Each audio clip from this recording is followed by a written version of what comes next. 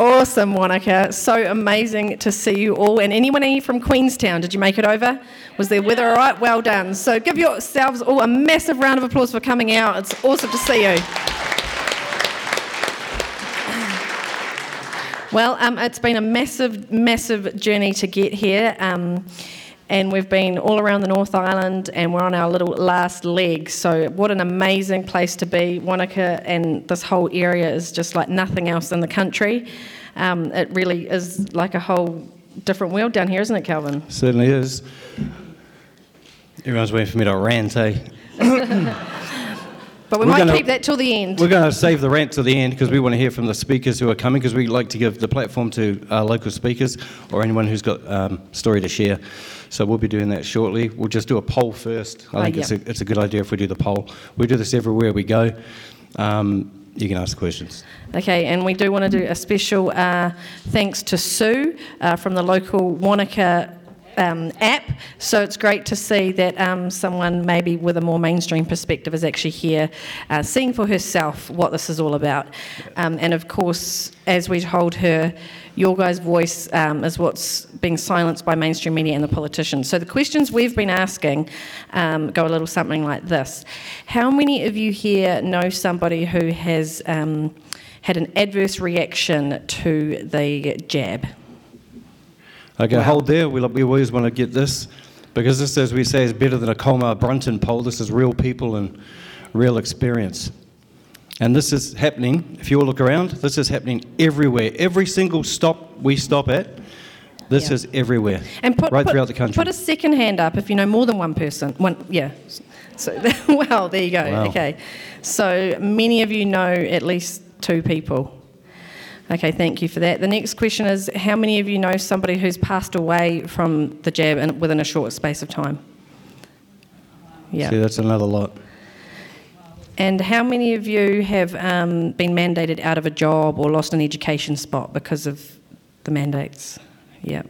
And this is what we're getting all around the country. So if you've got a story that you want to share, we've got a storybook down the back there as well. We'd love to add your story to the bunting that we're collecting.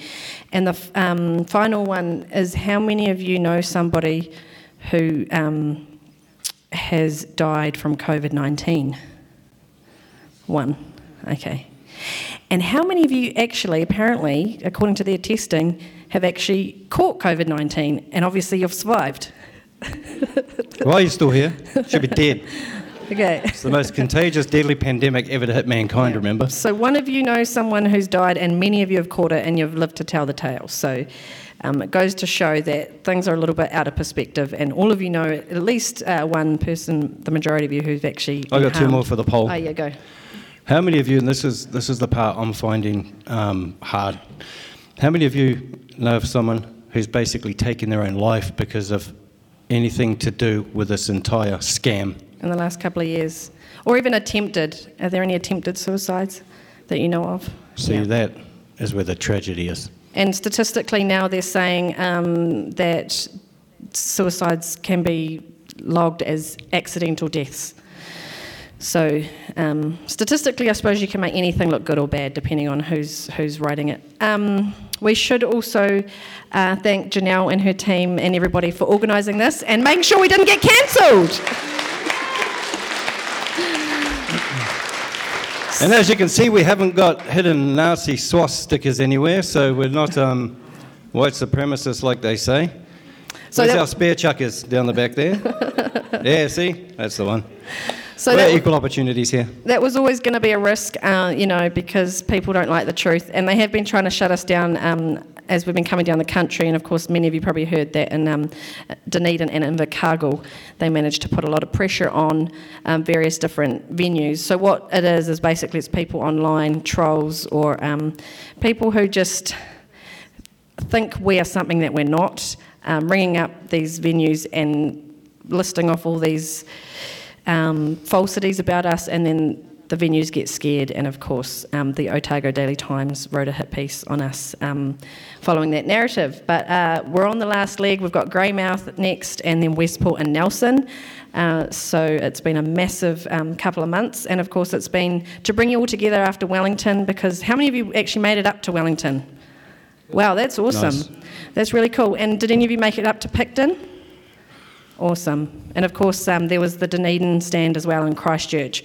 So there's been a real awakening in New Zealand over the last couple of years, and as many of the speakers will tell you from their points of view, the truth is getting out. So it's really, really good to see, of course, as well, Groundswell and the Taxpayer Union going on their Three Waters tour. Did any of you make it to any of their meetings locally? Yeah, awesome. Nice. They've been getting packed out halls as well, so it's just great to see these conversations starting. And yeah, I guess that's all probably from me right now anyway until the end. What about you, Calvin? No, not yet. All right. I'll state what I always state. All I want to see, and I'm happy to pack up, go home, bag my head, whatever, but just show us the unredacted Pfizer contract you signed us up to, government. We'll be happy with that. Show us the isolated virus that was taken from any patient anywhere in the world. We know it doesn't exist. So what the hell are you trying to vaccinate against? As far as all your variants go, why did they suddenly start coming about when you started jabbing people? And why did you already have the boosters in hand and then telling everyone that this will protect you from those variants? The PCR test was faulty, as we know. It's now been absolutely proven by them themselves, out of their own mouths, that the PCR test was not picking up this mysterious virus, it was picking up the common cold. That I've been saying from day one. If you go right back, everything I've said, I've been bang on. And I've been telling you every step of what will happen as it happens. And yet still, they want to play the game and want to bullshit you, because that's all they're doing. The mainstream media can attack us for being whatever. They can make up as many stories as they like, but what they can't do is prove us wrong. All we want is the evidence. Show us the evidence and we'll be happy. It doesn't exist. So anyone who says they've had COVID-19, sorry you didn't. You had the common cold or the flu, that's it. It's the jab that's going to... You watch the excess mortality rate going forward over the next few years. In 2020, no excess mortality detected. Now, we're getting the variation, we're starting to get the climb. When you've got experts saying within 3 to 5 years jab people are going to be dead, there's certainly something someone should look at very closely. I feel sorry for anyone who was coerced, because it's like playing Russian roulette with a shotgun. You were told either you take this experimental jab or you lose your livelihood. You can't feed your family, can't pay your bills. Those are the people that I feel sorry for. Some of us, we're never going to take it anyway, and we're prepared to lose everything for it. And then, of course, take the attacks to go around it like Chicken Little, the sky's falling down, but this time it actually is. So we'll listen to these next lot of speakers, because that's who I actually come to hear and come to hear me. But I'll no doubt have a rant at the end.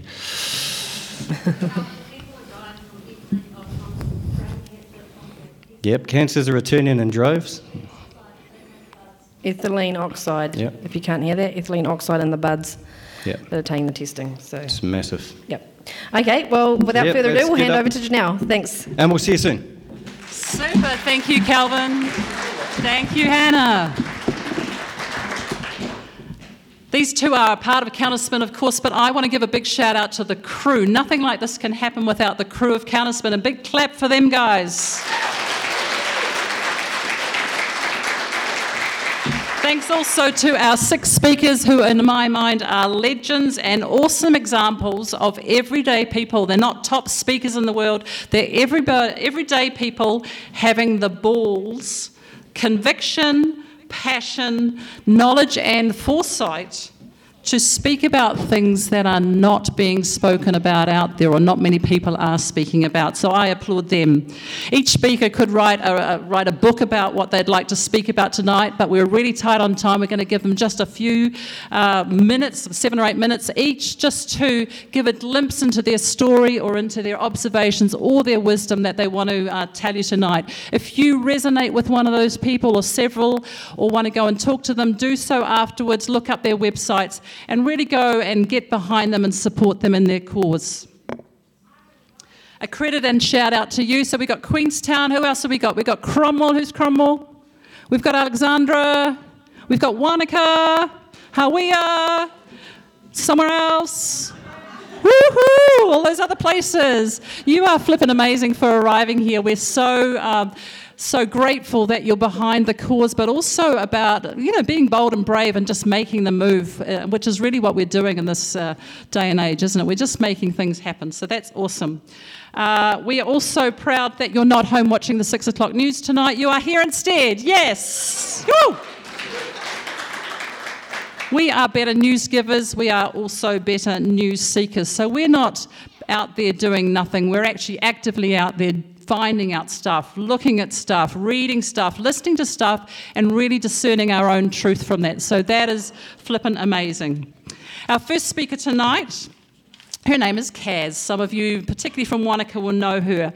The way I know Kaz is we're on and off the field football mums. So we had the shared experience of having our sons not being allowed to play on the Wanaka grounds here in the Prem team, for example. That for us was absolutely intolerable. So we made waves. We rang the president. We rang the New Zealand Football. I was in touch with Sport New Zealand and the Minister of Sport and Rec with zero response. Not okay, is it? They weren't even allowed to spectate on the side of the field. Excuse my language about how fucking awesomely stupid is that. Did you like that? That's how strong you haven't seen me at my best. We also know each other from teacher interviews. So Kaz teaches or taught at the local high school, where we as a VFF group actually served papers to the principal. What a day that was. The way I see Kaz, I talk about the 3 Bs for Kaz. She's bubbly, she's big-hearted, and she's flippin' brave. She was the pioneer of some good things in that school, particularly mindfulness and health and PE, but particularly that mindfulness. What an absolutely valuable subject and topic and thing to be talking about with our young people who are going through such dreadful stuff at the moment. I applaud Kaz. She's going to come on stage and talk about staff room bullying and teacher mandates. Come on in.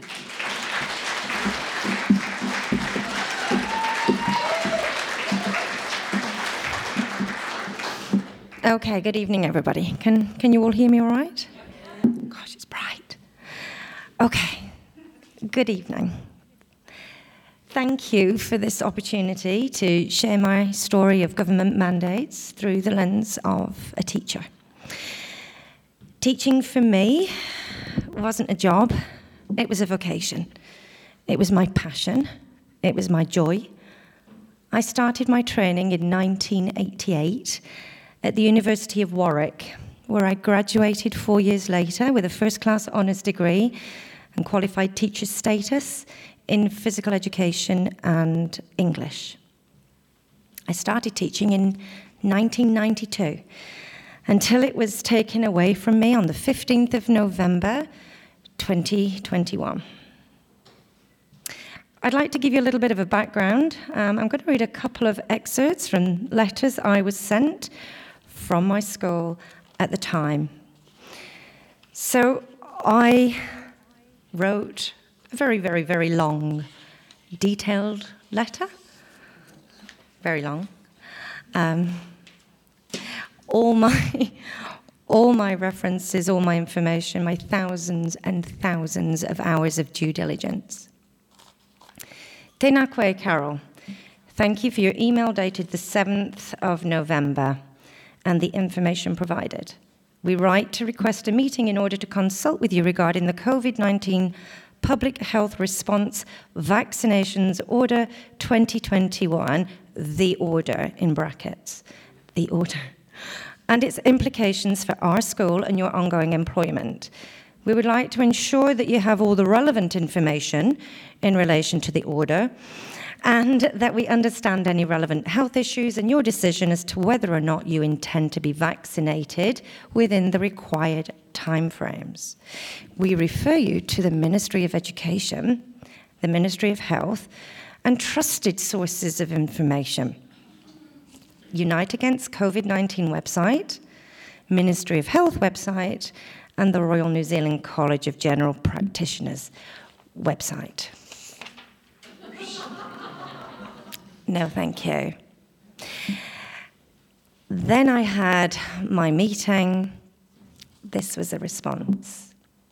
Tēnā koe, Carol.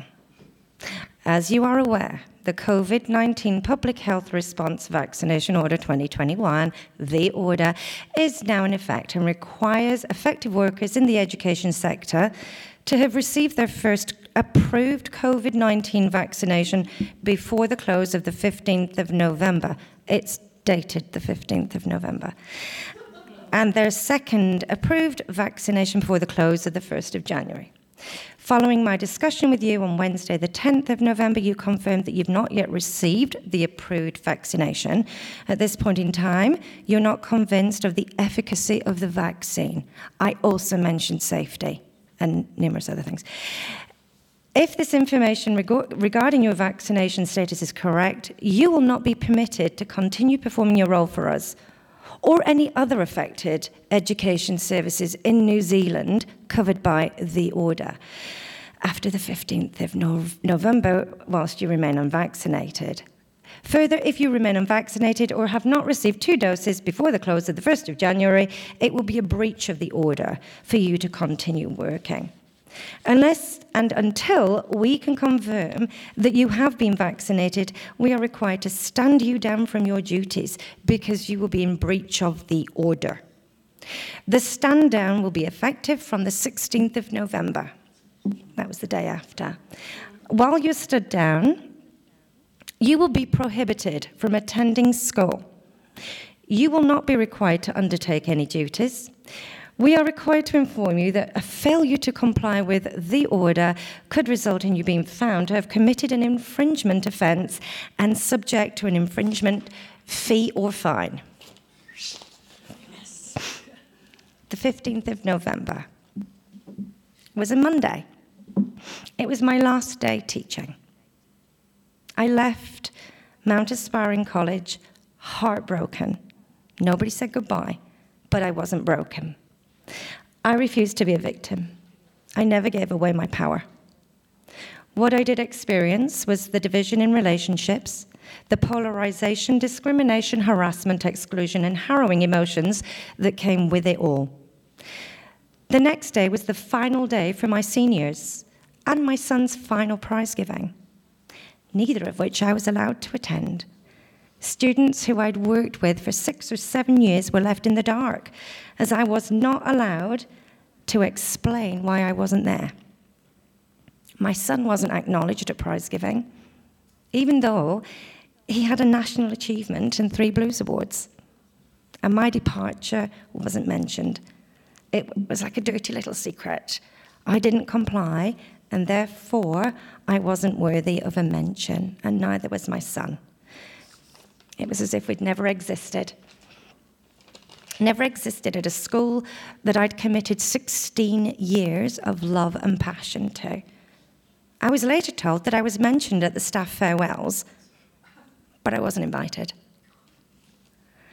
The angle I'd like to share about my experiences from challenging the school's kaupapa, vision and values, and how by me declining an experimental jab illuminated a number of aspects of human behaviour, human nature, darker tendencies, which included scapegoating, polarising, dehumanising, and groupthink. I was the only staff member to remain vaccine-free, and therefore my experience was really quite intense. I'd like to talk about how all of this was in complete contrast to our more noble qualities, including empathy, kindness, compassion, companionship, and courage. Our school values and vision, ironically, include all of these noble qualities. The kaupapa is the land is strong, the people are fulfilled. I'm not. Vision.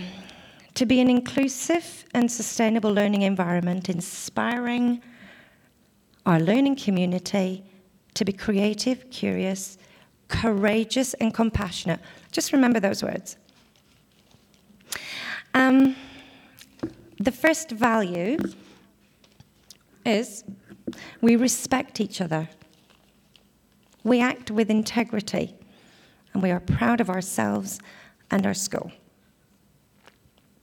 Integrity, one of my favourite words, one which I always encouraged in my students. Integrity is the practice of being honest and showing a consistent and uncompromising adherence to strong moral and ethical principles and values. In ethics, integrity is regarded as the honesty and truthfulness or accuracy of one's opinions. To have an organization that's representing integrity, surely staff would have to develop this within themselves. For me, it means living my truth, expressing my truth, being open about my truth. I shared a recent post on Facebook about Pink Shirt Day. Are you all aware of Pink Shirt Day? It's a day that seeks to create schools, workplaces, and communities where everyone feels safe, valued, and respected. I brought the initiative to Mount Esperon College 8 years ago. We were one of the first schools in the country to do this. In previous years, I wore pink in support and spent the week learning about bullying with my students, the role of bystanders, but more importantly, the role of compassion.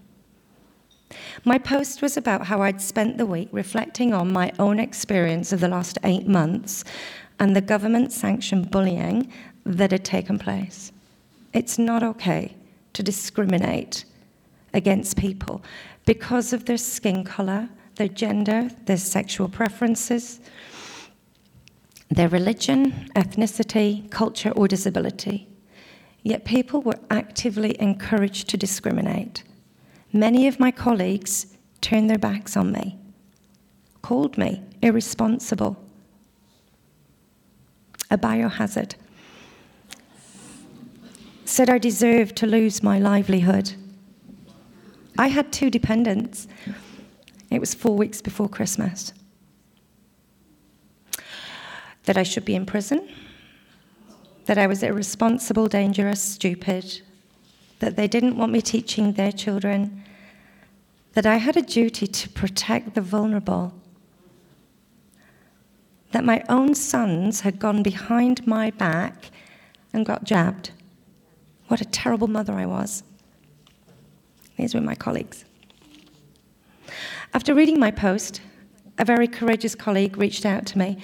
I thought about you today, Carol, as I pulled on my pink shirt, and now you have taught me in such a short space of time about supporting students and being the voice for them and informing others, including teachers, about how we treat each other. I'm heartbroken for what you have endured, but know you've had a positive impact on people by the words you say, even if we're not aware of them at the time or brave enough to stand up at the time. So just a wee reminder about the noble qualities I mentioned earlier. Just revisit the school values. We create strong relationships that foster a unique sense of belonging and support for each other. We understand and accept each other. Our diversity is our strength. Not one person sought to understand why I refused.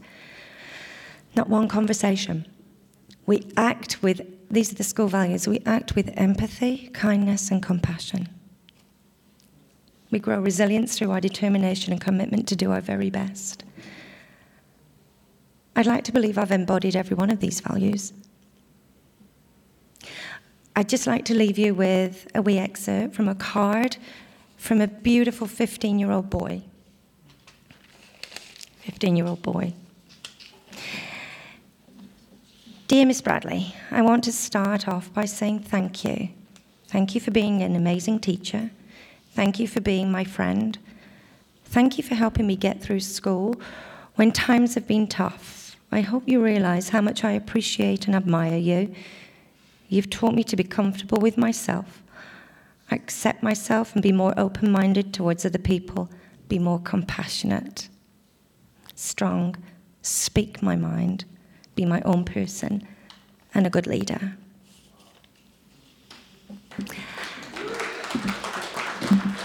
Can I just finish? I just want to thank my community, thank the people here, thank Janelle for this opportunity. And this resonated with me today. Willing to experience aloneness, I discovered connection elsewhere. Turning to face my fear, I meet the warrior who lives within. Opening to my loss, I gain the embrace of the universe. Surrendering into emptiness, I find fullness without end. Thank you.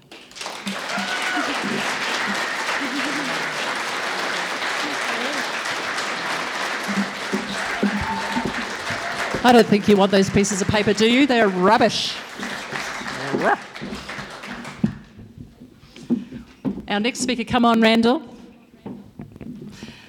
Randall and I know each other through tourism, so he used to come into the Wanaka site where I worked for a couple of years, and he was out there doing his thing on the water and the boat and doing some amazing experiences with people out there. Both of us lost our jobs due to the mandates. My Wanaka site job was a job that I absolutely adored. I was great there. I was very good at what I did. I was awesome with the people. I was a pastoral caregiver of people, as well as giving them a good time in Wanaka and Queenstown and all sorts of touristy sort of places. So absolutely adored that. So I know Randall through that means. I also know him through VFF Connection. I want to do a big shout out to Amanda and Dexter. Where are they? They are just an awesome, awesome family. They are a local family. I asked Dexter just a few moments ago whether I'm allowed to mention him as just the most gorgeous young person ever in Wanaka. He arrived, I don't know how many days to our little protest, on the Freedom Green. He was the skatey boy that went along there with, posters and things like that. He's just amazing. They're off-gridders, they're homeschoolers. Amanda, you do amazing yoga and healing out at your yurt, and we just totally respect and love you as a family here in Wanaka. So Randall is obviously part of that. Here he is. All good. Who went to the Alpaca Social Club gig, the music gig, a few months ago? We kind of illegally had too many people there, but who cares? We had this... Honestly, if there was one moment this year that I will never forget, was rocking up to their property out there, somewhere out there. Let's not tell anybody where it was, but it was out there somewhere.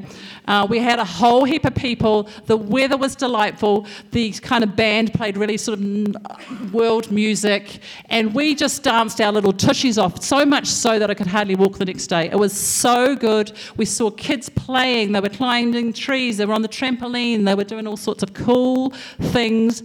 Really an example of how life should be. That was an amazing gig, so we thank you for that. Randall has a background in photojournalism and media and communication. Tonight his topic is Eyewitness Testimony is Gold. So he goes around with his little telephone and video and what have you, and really gets testimony from people. So this is so important in terms of documenting history, and he's so good at that. So yes, he was in Wellington. Yes, he was on the Wanaka waterfront, I think every day during that protest time. We kind of did most days, didn't we? And have you been to Washington? I was trying to think of 3 W's, Wellington, Wanaka, and maybe Washington with your US kind of background experience. So come on over, Randall. Washington State, cool. Thanks, Janelle. Thank you. And my apologies for those that have heard some of this before. But I was originally came from a state in the United States that took freedom rather seriously in the past. Rather than having sunny Florida or scenic Montana or the greatest snow on earth on their license plate, we had live free or die. So there's one right there. So they took themselves quite seriously. Unfortunately, a lot of people are asleep at the wheel in New Hampshire, I think. I know 1 or 2 people. But I've been in New Zealand now for quite a while, and complete with citizenship just before all this happened. But I still can't make a good cup of tea. I think it's because our ancestors are the people in the threw the tea over the Boston Harbor and they're protesting tax. So, but the title of this is called Eyewitness Testimony is Gold. And it starts in 1969 when I was 11 years old. And I promised to finish within 7 minutes. My uncle Kurt was a 4-star general in the Army Corps of Engineers. He was a career man, graduated top of his class at West Point, and was in World War II, Korea, and his chopper was shot down in the Vietnam War. He survived to tell about it, and I remember him using a portion of the blade of the helicopter as the coffee table. He, like others of the top brass, were wary of an emerging New World Order. At family 4th of July picnics, and when I was 11, he would warn us of a newly formed Council on Foreign Relations and the Trilateral Commission. Keep in mind, this was the late 1960s. I remember wondering if he was a bit nuts. But over the years, I would pop by his house and we'd discuss the latest conspiracies from his perspective. It was deep conversation. I don't know if that influenced me on this, but I became a local reporter in my early teens, and in my late teens, I became an apprentice as a stringer for United Press International as a photojournalist. So a stringer is a part-time journalist. They call you up, we need you to go cover this. So New Hampshire was the first primary state where candidates would file through, like George Bush and Gary Hart and all that. So I was trained by Suki Coughlin on how to make my subjects feel comfortable behind the lens of a still camera, and get in there for the newsworthy shots, so just be pushy a little bit in a kind way. Which later would put the pictures on the wire, which is sort of a precursor to the fax machine, if anybody even knows what that is. So here I was, living in two worlds. I had my uncle's reports, and the other, mainstream media. So I'm just in my 20s, or if that, doing mainstream media on a national level. So we had the responsibility of shooting these pictures across the wire. And it led me to the question. I called up the local WMUR TV station, and I asked the manager, hey, why don't you cover that George Bush is a member of the Trilateral Commission and the Council on Foreign Relations? And his reply was this: Randall, we'd love to, and I agree it should be covered, but the FCC would yank our license so fast it'd make your head spin. We'd be gone the next day. That stuck with me. Those were his exact words, by the way. So I'll never forget them. So I made more phone calls as months or years went by, learning that the Federal Reserve wasn't exactly federal, and that the IRS's tax is based on voluntary complicity.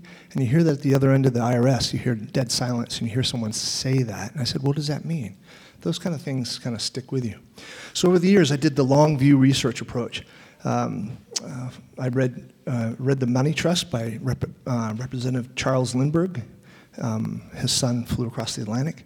None Dare Call It Conspiracy by Gary Allen. And The Creature from Jekyll Island by Edward Griffin.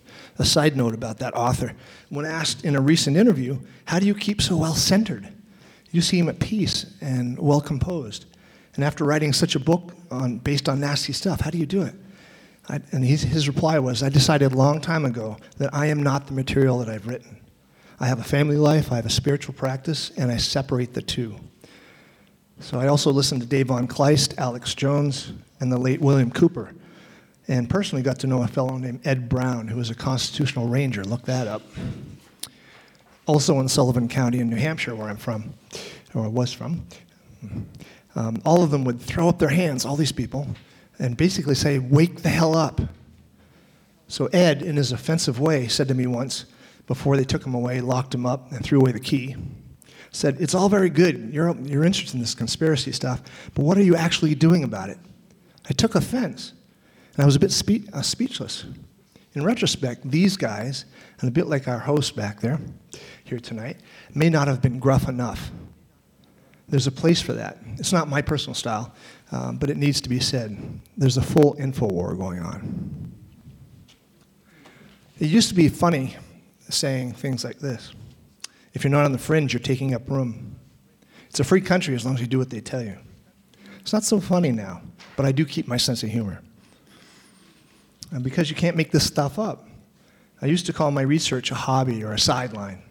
I would treat any conspiracy as the third rail on my blog, which I've been going on for 14 years now. I wouldn't touch it. Now, I don't care what people think. Maybe it took the mandates or Wellington. I'm not sure. Fast forward to South Island Convoy, and we never planned to go all the way to Wellington, but after seeing those people in Ashburton, so many people on the sides of the road, the Christchurch overpasses, and rolling into that paddock turned campground, there's a few people that were there with us. In Christchurch, it was like Woodstock without the drugs. People hugging each other, food caravans, portaloos popping up all over the place in the middle of a field. We didn't know what they were going to do.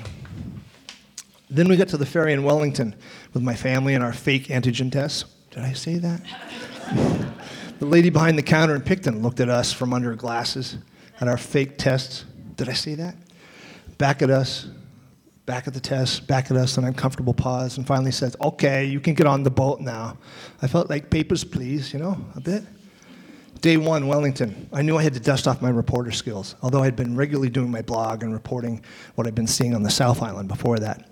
I clearly saw that this was going to be historic and needed to be covered. I briefly had the absurd thought to call United Press International again and see if they needed me to cover any of this for them. Then I realized the absurdity of the thought. The idea, they'd only want me to cover what they want me to cover from a globalist point of view. So I decided to start a Telegram channel and get back in the saddle of breaking news coverage. It's different than just doing interviews when you want. Instead of a slew of cameras around my neck, I now had a cell phone, lots of SD cards, and battery packs. I interviewed lots of people, but I must have interviewed the wrong people. I must have been over a target because the Telegram account got data wiped. My phone was remotely data locked. With effort, I was able to retrieve my interviews, but it took some clever IT work from a fellow here in Wanaka to get it back. I'm still in the process of rebuilding my own media empire. That's a dad joke, by the way. So why is eyewitness testimony gold? Because at times, there were up to 25,000 people on weekends at Wellington at the protest. And that's not counting the ebb and flow of people coming and going. They all saw one thing and then immediately saw the controlled media say another. A lot of it was captured on phones. The good news is, all those people went home and told family and friends what they saw. New Zealand is a small enough country that once you get Kiwis' attention, you get them riled up, news travels fast. It's not like that in the States. It's too big. So I'm very optimistic. We can't beat the media at their own game, but what we can do is an end run around them. Of that, I'm sure the truth will come out. There are creative ways to do that, like Warwick Stubbs with his little handout cards, and collaboration between people that are telling stories and sharing their stories. As I speak, other freedom reporters are collecting stories and eyewitness testimonies, which are gold. Thanks for listening. Thank you, Randall.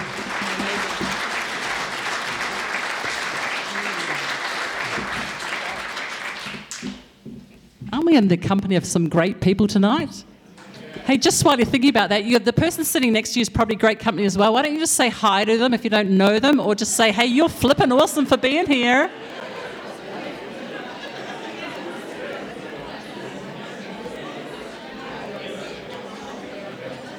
It's not speed dating, but hey, could be. All right, our next speaker. Oh, well, you can also, of course, say something.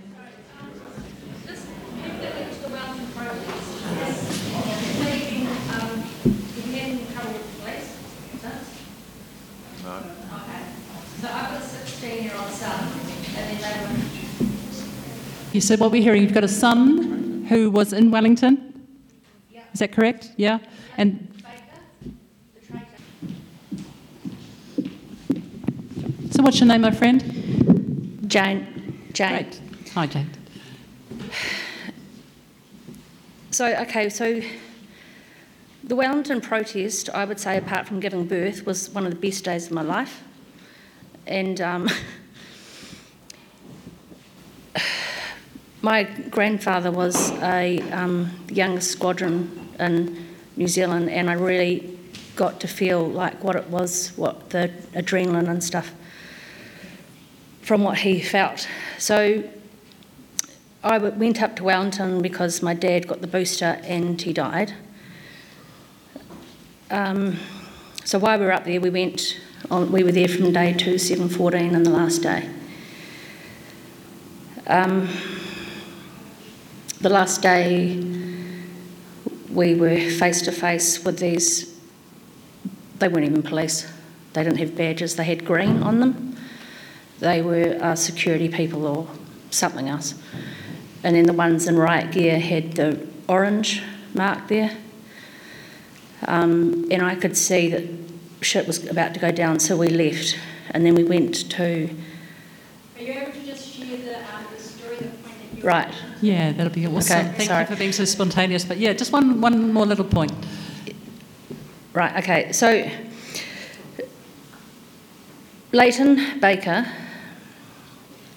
the traitor, was filming there at Frontline, and my son, one of the cops, female cops, freaked out. She dropped her baton, dropped her shield, and she ran away. And so my son grabbed the shield, as a 16-year-old would do, and held it up, and then Leighton said, he made a public statement, said he's stolen, all the young ones stolen the shield. So now the cops are now coming after him for theft and assault with a weapon. So now I've got very good advice, and we've since trespassed the police, who have been coming around like spying on where I live day and night. So I trespassed them from myself and my son. And then Oma Tamariki got involved, and again we've trespassed, and now we've asked to do proof of claim, because under the Evidence Act they can't use Facebook as a frickin' evidence. So we've now put them on notice or whatever. So anyway, things have gone silent, but they are coming after everyone that is, because you had the police with zoom in lens and things like that. They're coming after everyone that was at the protest. Thank you so much for being spontaneous. We are going to have to keep going, but I would suggest to anyone who is fascinated with this, and I so admire you for your strength and your courage and your tenacity, so please be in touch. Jane, was it? Yeah. Wonderful. Thank you so much. Indeed. A round of applause for her for being so brave. Our lovely next speaker is Jen Rumor. In fact, she was the first woman, in fact, that I met in Wanaka when I moved here about 5.5 years ago. We met through yoga. We used to do yoga on the vineyard. It was wonderful. She came and supported me at my book launch, and there were some coincidental meetups as well. And the most recent one was when we had the Tross Publishing guy come down, and we had an amazing event here in Wanaka. It was called The Jab in the Dark, and that's where we last met. She started telling me stuff that I kind of didn't understand, but I thought sounded fascinating. So she's going to talk about that tonight. Jen's wisdom for me when I first moved here, like I said, she said, you're doing well. If you get to live here in Wanaka for 5 years, you're doing really well. And I didn't kind of understand what that meant, but I survived it. What she didn't say was, if you survived it as well as the so-called pandemic that was going on, you'd be doing flippin' amazingly well. Because I think the challenge of living in a small community, and many of us do live in small communities, is when we make a stand and when we have a voice, which all of us, I believe, anyone who's coming here tonight is that kind of person that wants to make a stand or is willing to make a stand and have a voice. We are very obvious when we do that in a small community, are we not? Yeah. So, for example, when I was distributing the Counterspin media posters around 14 or 15 different locations around Wanaka, I was pretty obvious doing that. When we're rocking into the medical centres, for example, where's Garrick? Somewhere down there. So Garrick and I and Kaz, we sort of rocked up to the medical centres one day, serving papers and the likes. Well, when we walk into those two medical centres, we are very obvious, and the people or the patients who are in there know us. So we're just making a flippin' strong stand.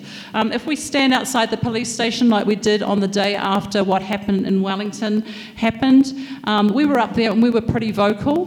The response was, we were pretty obvious. The response was they closed their curtains. Not one person, not one police person or whatever we'd like to call them, came out and were respectful to us. When we walk around our normal sort of shopping spots, when we take around, for example, these posters of people who have been injured by the vaccine, we're pretty obvious. And what I noticed when we walked up and down the street here in Wanaka is we got a lot of people who went like this. Many did not want to see us.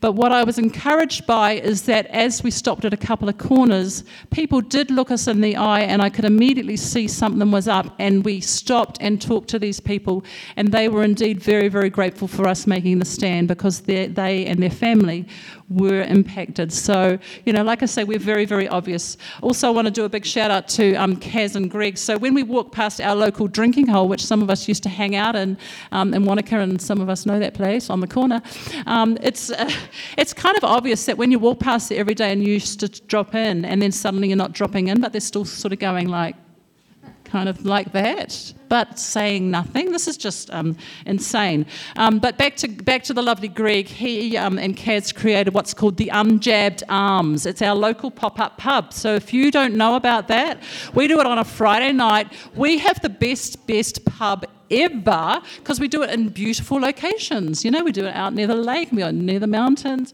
It's amazing. And what I particularly love about it is the conviviality of the people coming together, having a good time. Yes, we have a glass or two of wine and good things, but it's really about really good, honest conversation, and we just adore that. So we are visible, we are known, and we're definitely on a mission, are we not? Yes. Now, Jen over here, she is also on a mission. I'm just going to be intrigued by what she's going to say because I know she's very smart, she's very articulate. You are indeed, my love. And you give the best hugs ever. The title of her talk is quite intriguing. It's D, None of the Above. And what I took from that, and I may or may not be right, but it's a bit like having a multi-choice sort of question in your school cert exam, and, you know, what's the answer to, to solve the problem of blah, blah, blah, and it's like A, nah, B, probably not, C, definitely not, D, none of the above, and you go, oh, thank God there's D, yeah? Thank God. But that poses a different question, does it not? When you get to D and there's, you know, none of the above, what is the answer? So I'm intrigued what you're going to say tonight. I have no idea, but I'm sure you've got some great answers and some wisdom for us.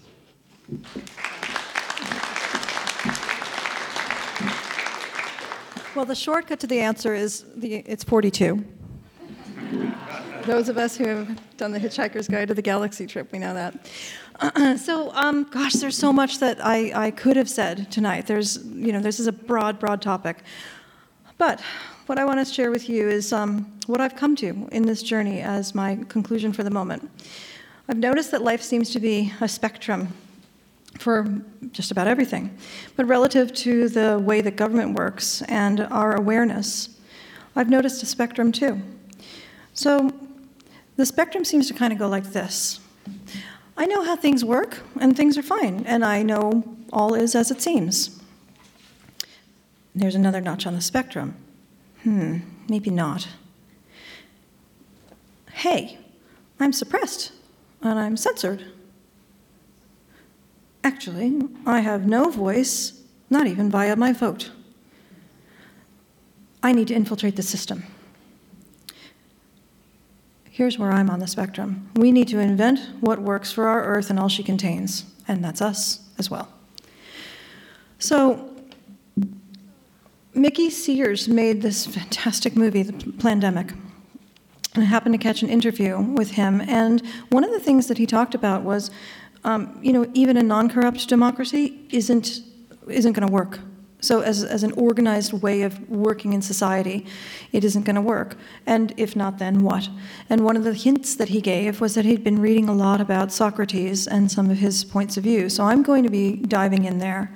And this is a conversation that I'd like to begin and explore, and that's where I fall on the spectrum now. And I'd like company. Great conversations are based in ideas, and we have to create this together. One of our big mistakes and how we've arrived here is we've allowed some idiot yahoos that are corrupt and horrible to do stuff for us and to do some thinking for us, and it's time to stop that now. So there's all these places on the spectrum of, actually, I'm suppressed and censored. Well, you know what? Somebody got off their bloody bum and did a great thing about that. We're all here because of it. Thank you, Calvin. So we, doing protests, doing letters, doing phone calls, doing marches, it's all important. So if you find yourself on the spectrum, which is called, okay, we need to invent what works now. Let's have a conversation about that. Get in touch with me. We'll create something. We'll begin it. That's my contribution. I've written a poem. We did it. We did it as we worked. We did it as we raised our young. We did it as we cooked the dinners, washed the dishes, did the laundry, cleaned the house, tidied the yard. We gathered, we shared, we marched, we researched, we tended. We wrote, we rang, we thought, and thought some more. We're doing it right now, transforming the world to a place that works for all to thrive, the land, the total environment, and people. And very soon we will embrace each other with joy and say, we did it.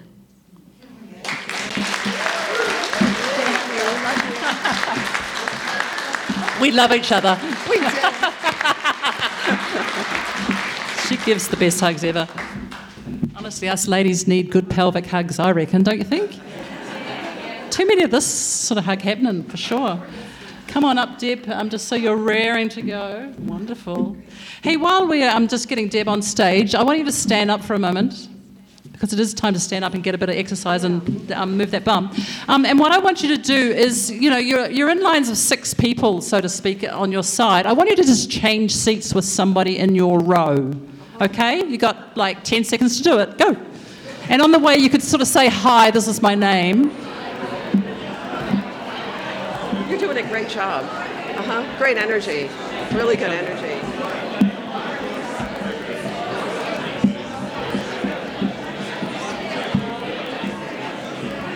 Oh, we even have people coming to the front. That's exciting. So find yourself a new seat. All good. Hey, look, there was a reason why I did that. And, honestly, when we look at some issues in life and the media and whatever we're looking into, we often look at it from a certain perspective, from the place that we sit. And that knowledge that we have, or the reason we look at stuff is because we're kind of interested in it, or somebody's pointed us to there. And we see it from that perspective. And what I've learned during the last couple of years, and before that, but certainly in the last couple of years, is sometimes it's worth just changing seat and seeing something from that perspective. Or going, hey, I don't kind of know that perspective. Can you tell me about it? And what I'm finding personally is that is really enlightening, because it just allows the other person to give their point of view, or to give their experience, or to give something that I don't know, but that I'm learning about and can kind of censor it in my own, censor it through my own filter system. So that's something that I really like to do. Our next lovely guest here is another lovely Wanaka lady. So this is Deb. She's a life coach, and she has a particular interest in grief and trauma, and helping people through some of that real hard stuff. We shared the protest line down here on the waterfront, so we really got up close and personal with some new friends. Isn't this a great thing that we're finding new friends? Yeah. Oh my goodness, sack some of the old friends, keep some of the new ones for sure. We also sat together, so we had a VFF hui a month or 2 ago by memory, and we looked at our focus of where we had been and where we were going, because we felt like there was a sort of turning point, pivot point there. And so what we decided that we would go less on the kind of protest rah front, and going, how can we be creative now? What are we actually wanting to create? What are we wanting to build? How do we want to live in community? And so on and so on. So we've been really active here in Wanaka around that, and got some amazing groups. So part of that is the health and healing group. And Deb, you're a healer, you're a life coach, so you're part of that. We also have Kaz, who did the Wanaka Health Bridge. Who's familiar with the Health Bridge? Yeah. Amazing protocols. Well, Kaz is in the house. She's amazing. So definitely check that out, the Wanaka Health Bridge. Great protocols there, and really bold moves that Kaz made alongside of some others to create that, and that certainly wasn't an easy path. Deb, we also know you that you did you were part of the garden tour, so part of that is learning how to create or grow vegetables and the likes, and how to have a garden moving forward, and you were part of that garden tour, which I wasn't part of, but I heard was really good. But my question, getting back to Deb, who's into grief and trauma, was this. What does trauma actually look like in our bodies when we're kind of barraged by all this stuff going on? And, some of us may know something about trauma, but some may not be familiar with some signs and what can happen in our bodies. But also, how do we stay calm? How do we calm and regulate our nervous system when there's all this frenzy happening around us? So let's hear it from you, Deb. Thanks for the introduction. So hello, friends. my interest really is in helping people to regulate their nervous systems. I was abused as a child and carried a lot of trauma in my system, which showed up in my behavior, which was really quite unattractive most of the time, or a lot of the time. But and I went to therapy for many, many years, but I was never really helped because we were just talking. And once I understood this piece about the body and how important the body is, it changed everything for me. So I really want to talk about the nervous system. There's basically 3 states of our nervous system, and when we are activated, so the state that we hopefully are in a lot of the time is the parasympathetic, and that's when we're calm and alive, and our prefrontal cortex, which is the part of our mind that can think rationally and where we can evaluate information and allow it in, that's online. As soon as our bodies tell us that something outside of us is dangerous, we go into fight or flight or freeze. And as soon as we go into fight or flight, there are certain things that biologically that happen in our bodies. And what I found really interesting 2 years ago is that I noticed that everyone was in trauma. Everybody was activated. The messages were one of fear, fear, fear, fear, fear, and I definitely was in fear too. So what I'm going to ask you to do is we're going to do a little exercise together. If you would just close your eyes right now, and then just notice what's happening in your body. Notice your rate of breathing. Notice your heart rate. Notice your mind. How active is it? Okay, so then open your eyes, and I'm going to read you something that I read 2 weeks ago. And one of the things that I'm always learning, as a life coach, I'm fascinated with learning, and I've always got a program going. But the last 2 years feels like 50 years of learning has been condensed into 1 year. It's been so much being bombarded with all this information. Got to watch this, got to learn this. I've turned to my husband and said, I can't learn anymore right now. I'm just overloaded. So I'm going to read you something and just ask you to pay attention to what happens in your body as I read it. Some people are expecting the monkeypox scam to play out exactly like COVID, with lockdowns and vaccine mandates for employment and venue. This is a mistake. The enemy has adjusted their strategy. Many will be caught off guard. Instead of the general lockdowns and mandates we saw during COVID, this time they'll track and trace extensively, targeting individuals and their contacts with long quarantines and ring vaccination. The psychology used will be formidable and much more difficult to resist. Many who refuse to comply in round 1 will fold. Ring vaccination means that anyone caught up in their contact tracing will be detained by specially trained teams, isolated, and pressured or forced to take the jab. The pressure that these teams apply will be extreme. The long quarantines will add an additional incentive to give in.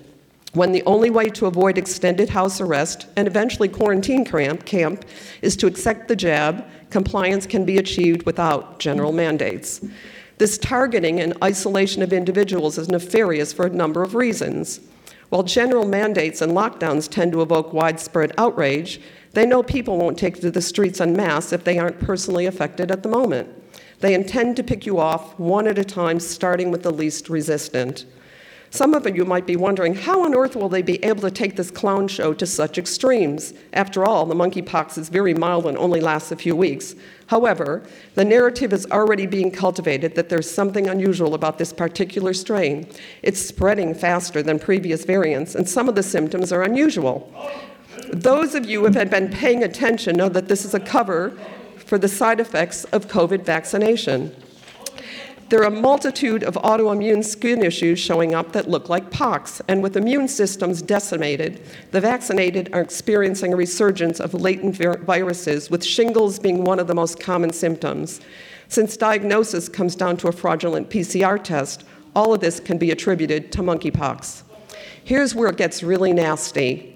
The long-term side effects of the initial COVID jabs are just beginning to reveal themselves, and all-cause mortality among the vaccinated is already becoming impossible to hide. What this means is that while COVID started as a bad flu and ended up as a mild cold, monkeypox will be made to look like it's evolving into something absolutely horrific. People will get sick and stay sick. Others will die suddenly. The fear this will generate and the resulting mass psychosis will make you miss the good old days of COVID. The food and energy shortages that are kicking off at the same time are an important part of the equation. Not only will rationing give those in power far more leverage, malnutrition and cold will also weaken the population physically and make them more susceptible to disease. Electricity and internet blackouts will make it much harder to organize resistance and will provide cover for the worst abuses. There'll be no fuel for vehicles soon, and you can only walk so far when you're starving. This ends in war. I can tell you what happened when I read that. I had a visceral reaction, and I'm a pretty aware person. This is only one piece that I read, and it took me 4 or 5 minutes, and of many thousands and thousands and thousands of other articles and videos and things I see and things I hear, and they create a reaction in my body. And if I'm not aware of what's happening in my physical body, I'm not going to be able to respond instead of react. So people that have been triggered into fear, and it's not necessarily, you might not be feeling fear, but if you start to notice one of the symptoms in fight or flight is monkey mind. Your mind will start being anxious. You'll start to worry. You'll start thinking a lot. It happens to me all the time when I go into that place. I'm very, very familiar with it. Your heart rate will accelerate. Your body will tense up. Your breathing will become shallow and more rapid. Those are all signs that your physical body is telling you that you are in danger. Your prefrontal cortex turns off. You cannot think rationally. That's why it's impossible to talk to people that are on the other side. They cannot think, and if the government continues to keep them in fear, we can't make sense to them. So I'm going to ask you now to close your eyes again and just notice, did anything change in your body when you heard that? Yeah. That's how powerful reading and seeing these things are. So it's really, really important to start paying attention to our bodies. Now, what can we do about it? There's a whole bunch of things we can do about it.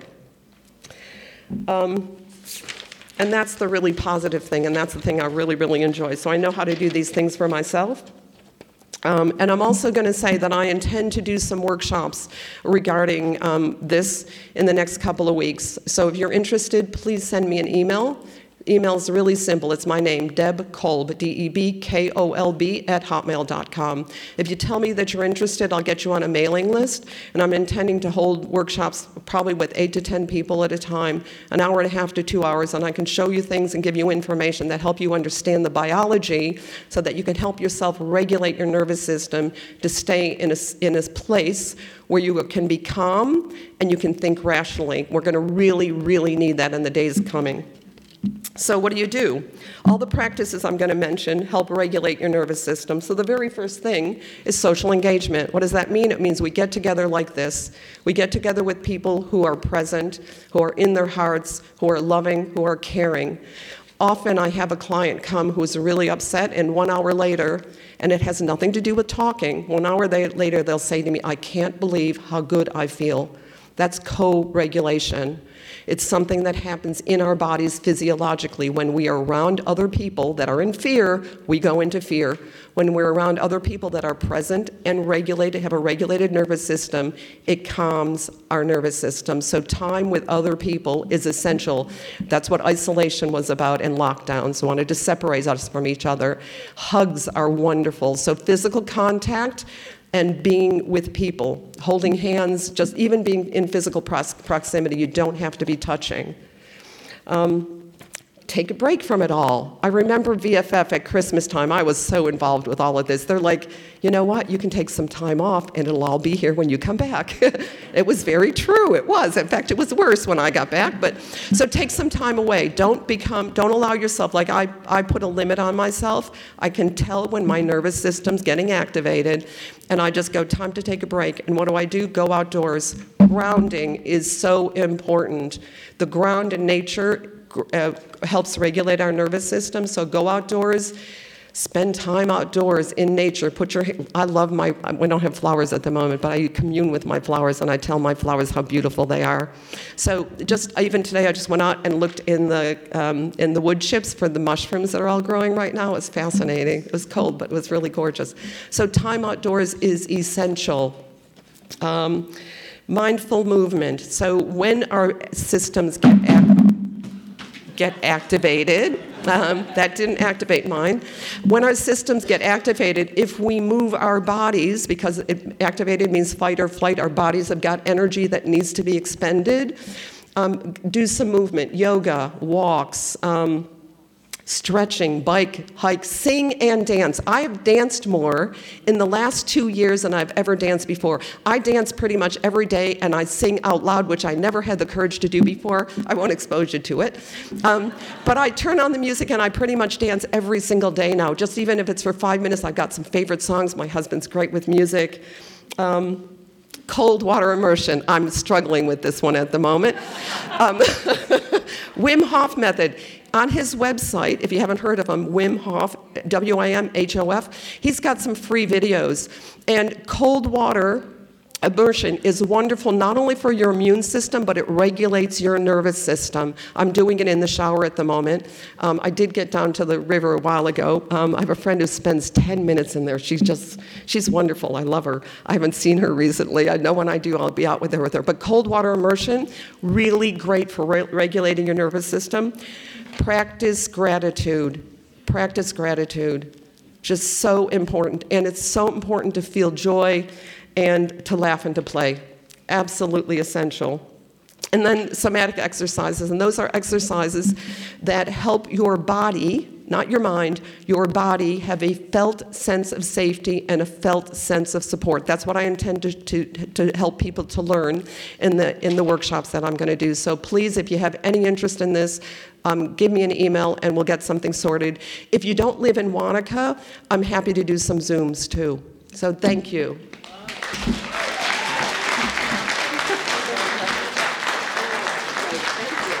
Isn't she just a live wire? She just is the living example of these amazing things that she's teaching.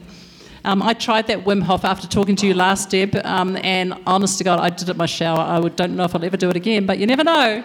I could have got a little bit calmer, I'm not sure. Come on in, Heather. So I met Heather Orlov a couple of days ago on the phone. So this is the first night that we've actually, seen each other. But it's great to have you here, Heather.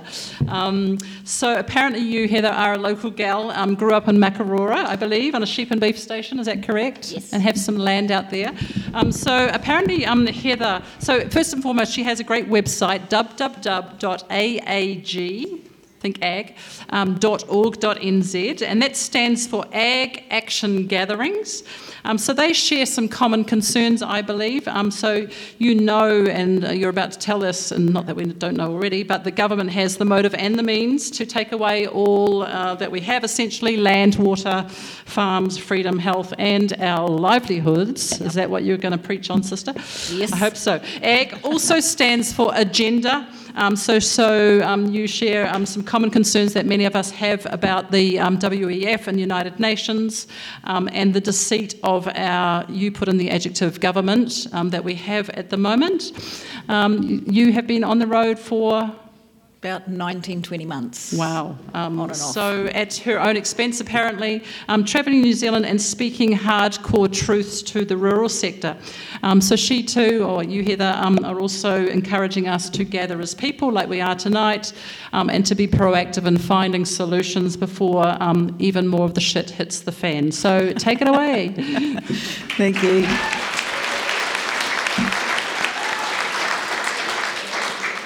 Okay, thank you. Everybody involved with giving people a voice. Everybody involved, Janelle and team with us here, Counterspin, their team.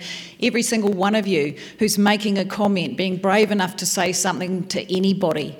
You can be doing something little, you can be doing something big, but when we add that up, the power that we need, the answers that we need are sitting here in this room tonight, and they do not want us to know that we... Don't you like using that word people, and I'll tell you why later, but we, the living men and women of this land, have all the power and all the answers. And they have worked, as been mentioned, to isolate us, to deceive us. And so what I'm going to do is try and just drop a few pretty strong truths in, shoot a few sacred cows, give you a really brief introduction to living law, which I believe is the total answer to what we're facing as and how you can stop what they're trying to do to us. We've heard, and man, I'm quite used to absorbing negative information, but boy, Sue, did I get a reaction when you read that flipping thing. I was like, not on my watch. So we just need to stand together, grow our courage, and there's so many things we can do. They don't want you to know how close we are to turning the tide. They don't want you to know how many people are actually awake, although a lot of them are still sitting on the fence. I've done somewhere between 130 and 140 talks around the country, 45 of those at least in the North Island, majority in the South lately because I won't cross the ditch. But let me stress, I am nothing special. I grew up on a farm near here in the Wop-Wops, 9 kids at primary school, scared of life, bumbled through life going, shit, that doesn't make sense, that doesn't make sense.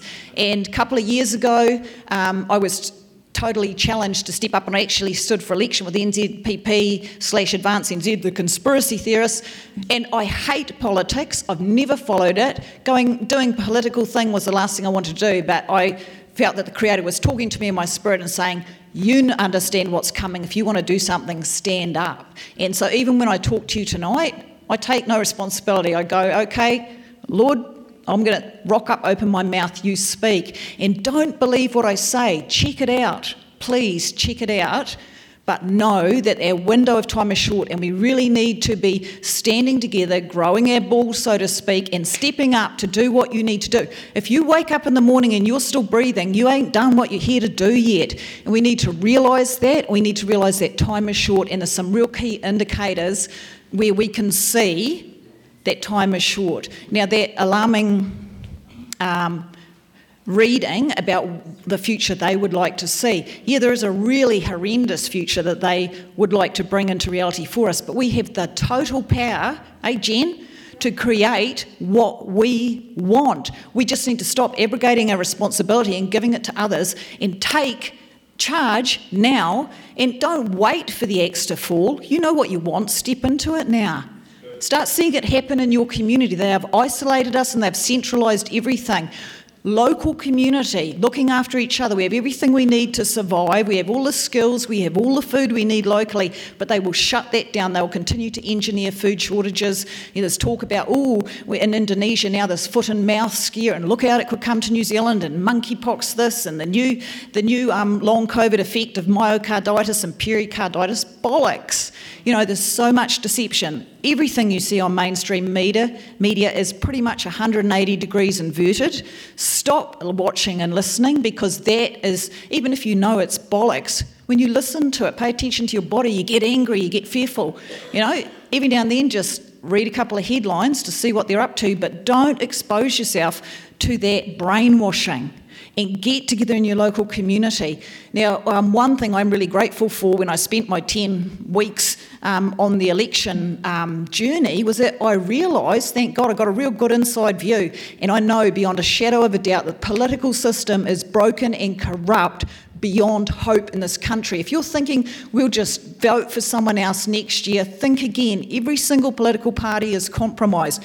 Even if you got good people in there, they do not have the power to change anything. They are puppets of the globalists.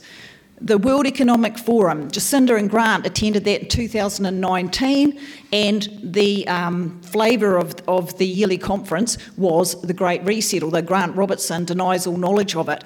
Now, for anybody who doesn't know, the World Economic Forum is the most wealthy and influential corporates and people in the world. So you've got the IMF, the World Bank, you've got countries' prime ministers, you've got everybody going there with the clout to say, this is what we're going to see happen, this is what we'll see happen. The good old, it's the year 2030, I own nothing and I've never been happier. Rubbish. So I'm going to wave a few things around, because sometimes if you see it, it does become more real. So Dave and Ray are just going to hand down the rows. If you want to take one of these, the things I'm saying, you'll find more information. That's got my website and the Rumble channel. And particularly when I touch on living law, even if you click on the Counterspin website from the 3rd, I got like 35 minutes, sorry Hannah, just about had to drag me off the stage at Henley, but I got to talk a lot more about living law. And I don't have time to drop much in, but honestly, spent the first 9 months travelling around the country, making pretty much the rural sector aware of how they're going to be totally decimated legislatively. But I was constantly saying, well, I don't want to just bring the bad news. It's got to be a tool of what we can do. I've found that tool, I believe, 100% with living law, and then you can use that to stop them squashing you with their... Let me give you an example. Our government is total fraud. It has been since 1986 when the government of New Zealand was corporatised. It's not a government. It's a company called Her Majesty the Queen and Right of New Zealand. Nothing to do with the Queen of England. That's a red flag. It's registered on the US Security and Stock Exchange. That means every single government department is a corporation, whether it's the police, the judicial system, WINS, IRD, ACC, they're all corporations. Guess what? A corporation only has authority over other legal entities, i.e. pieces of paper. A paper title, not your actual land, has no authority over things of substance. Something of substance is something living. A living man or a living woman, the real whenua, the soil, the birds, the plants, the trees. So how do they have authority over us? Well, because we hand it away, because we don't realise. One thing they do is they corporatise our name at birth.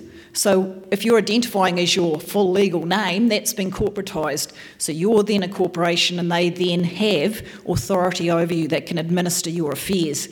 If you look at any of the acts tell you the word, exactly what it is, because a corporation cannot write and enforce statutes and acts because they're a corporation. First sentence, if you look up any act, COVID Act, Policing Act, Income Tax Act, first page it says this act binds the Crown. Really? Are you the Crown? Or are you a living man or woman? And so, to me, there's several names for living law. Please don't confuse it with common law. It's not. It's sometimes called law of nature, L-O-R-E. It's sometimes called God's law, L-O-R-E, or living law. I like living law because I look at it and I go living or dead, of substance, alive, or a corporation, a fictitious, a legal entity. Living man has created a whole bunch of legal systems, common law, tort law, admiralty law, you name it, contract law. They're all systems, L-A-W, created by man. But if you're standing there as a living man, no paper system can take away your inalienable human rights. You're born free with the right to travel, etc., etc. So as soon as we expose, if you're pulled over and told that you've done an offence under the Traffic Act, if it's called the Traffic Act, can you please call that up on your phone, officer? Yes, what's the first sentence? This act binds the Crown. That's interesting, am I the Crown? So you look for the fraud. As soon as fraud is exposed, that makes a contract null and void. So unless you are believing you are your corporate name and presenting yourself as a corporate, when you're asked for ID, if you hand over your driver's licence or your passport, it's got your corporatised name on it, surname in capitals. So as soon as you do that, you're under their jurisdiction and they do have power over you. So we're tricked into consenting. Guess what? They also hide what they're doing in plain sight. Movies, books, 1984, The Handmaid's Tale, all those things which talk about the dystopian future they want us to be in, and our silence is consent. Some of the proof, okay? Go home, look at your birth certificate. At the bottom, because that's your corporatised name, at the bottom it says in fine print, this document is not to be used as ID. Interesting, we have to use it as ID to open a bank account, get a driver's licence, get a passport, get a benefit. So if we're not allowed to use it as ID, what is it? And then it says under that, if you use this document as true, knowing it to be false, you're liable for prosecution for fraud under the 1961 Crimes Act. Interesting. So once I know I'm a living man or woman, not a corporate entity, if I present that as my ID, they can do me for fraud. Interesting. Why do they tell us what they're doing in advance? Number one, they think it's hilarious because they think they, the global elite, are super smart and we're stupid. But B, they also feel it lets them off if they have told us what they're doing, even if it's only a movie or a whatever, and we do nothing. Silence is consent. So it lets them off from any consequence, they believe. So on our website, we've got a heap of information. Now, some of that information, this is the 38-page Pfizer safety data, which was ordered to be released in the US court findings. Now, the last 9 pages back to back, medical condition after medical condition, pretty much all of them lethal, from multiple organ failure through herpes, through myocarditis, pericarditis. Serious conditions. Adds up to 21,000 when you look at these stats, people who suffered those. Now, the reason they were not included in the safety data is they were not classified as adverse reactions. They were classified as adverse reactions of special interest. When it's classified as that, it goes on Pfizer's private database and is not included in the safety analysis. So that's how they committed fraud to say that this is safe. So I got sent that, which is on the website. This other thing I'm clutching is the United Nations Agenda 21-2030, 351 pages, mind-boggling. The lovely sounding 17 Sustainable Development Goals, pure market spin. What are they meaning when they say a sustainable future? What do they say in here is unsustainable? Roading, private ownership of motor vehicles or businesses or homes, irrigation, the family unit, all unsustainable. These won't be here by 2030 is what they're aiming for. How can they say we're going to have zero road toll by 2050? Because nobody will have a car and there'll be no fuel. So it's very achievable. They're so smart in how they rig things, and they constantly manipulate the stats to lie to us and bring in this insane legislation which will demolish our rural sector because they want there to be no food. They want there to be a food shortage, and also in their plan there will be no peasants on the land because it's too important, stated in here. It needs to be owned by the state and big corporations. Link on our website to Klaus Schwab's book about how they've used COVID to accelerate the world economic collapse. Have a quick browse. He's so blatant. He refers to us as the bottom feeders, the useless parasites. We are seen by the global elite as cockroaches who need to be exterminated. It's pretty hard to get your head around. You wake up every morning and go, really? That is a psychopathic mindset, and that is what these people are. The genocidal jab is just another example of it. These guys have no compassion, no empathy, no sympathy. And so... Thank you. Oh, I've got to stir you guys up because we're going to go out of here and we're going to change the bloody world. So, and it's about time. So I mentioned the word people. So the other clever thing they do in their legislation is they use stuff and terms which we in our common conversation understand to mean one thing and it's different. Let's take the word mandate, mandatory. We would think that means compulsory, right? It's mandatory, it's compulsory. When you look up the meaning in a legalese, legal dictionary, and this is a 5th edition because the explanations are a bit clearer and then they start to confuse you on the later editions. It says for mandate, it's recommendation. Oh, mandate, yeah, bring it on. A mandate in here is a recommendation made by the governing body which is gratuitous, meaning voluntary. But what's the kicker in the pants? So legally, under the Admiralty law system, it's voluntary, but if 75% of the population comply, it can become a law. So they use a word that we believe means one thing and act accordingly, and actually, in legalese, it means something different. The word people, like the COVID Act tells you people must wear a mask or social distance or whatever. We think people means us. People in legalese means corporation. So it's only those people who are still identifying under their corporate identity, which is why the Act says this Act binds the Crown. Because if you're presenting as a living man or woman, they do not have legislation authority over you, or unless you consent, i.e. bullied, coerced.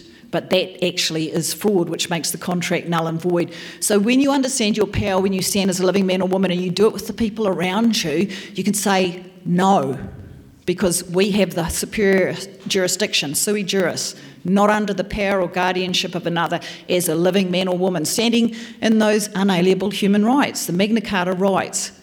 And so I've got some info on the website. Now, if you want, up until this point, I'm going to start putting my teachings openly up on the Rumble channel and the website, but I've had to wait because that puts a big target on my back till enough people know to look. But I have spoke pretty clearly in that Henley talk I did with the Counterspin platform a week ago. So look that up if you want to know more, then jump on the website for some bones.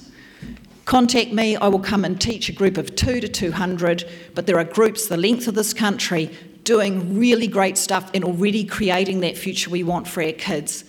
So we just need to step up and start to do it now. Know who you are, people. Step up in it. The future is theirs, and we do not go into that crap they've intended for us, because we, the living men and women of the land, know what we want, and we're going to make it happen. Whoa, what a powerhouse! Heather, you are so inspirational.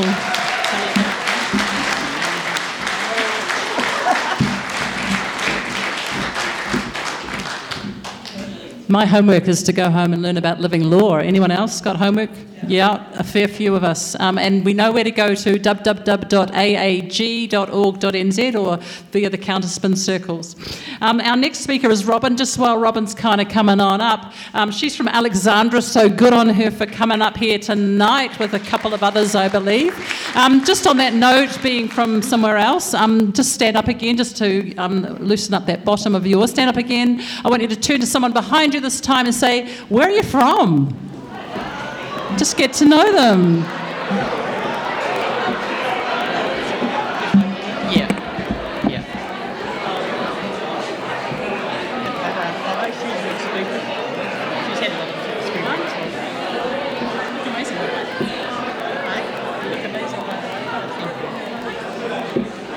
Wonderful. So I'm sure we're not just New Zealand represented. Who's from another country in the world? Let's go Switzerland. I know there's someone from Switzerland.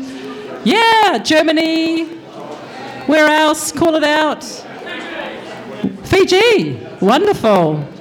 Bula bula, we need a bit of your heat. Okay, take a seat, everyone. I'm glad you got to meet someone new. Talking about speaking someone new, again, Robin, I just met over the phone this week, I believe, or maybe last week.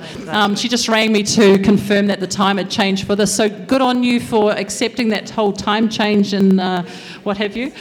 So when I was talking to Robin on the phone, soon into our conversation, she mouthed these words.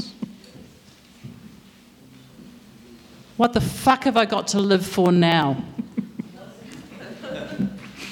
Now, I personally didn't even... Yeah, what the fuck, yeah.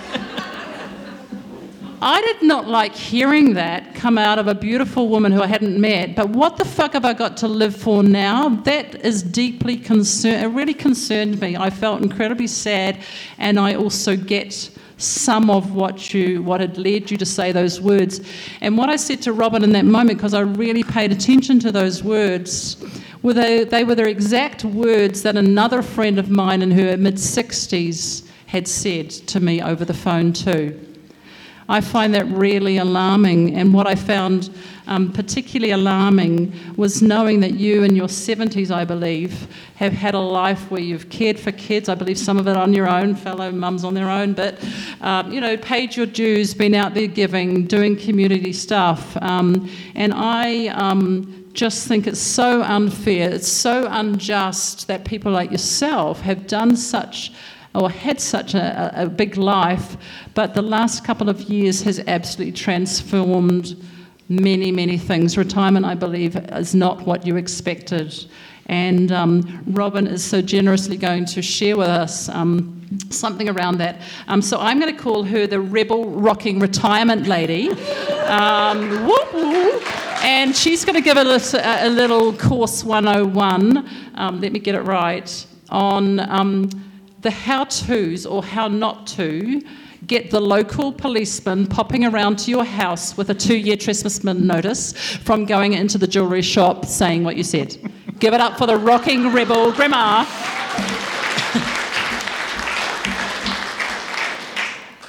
Those last speakers are a bit hard to follow, but I can just talk from my heart.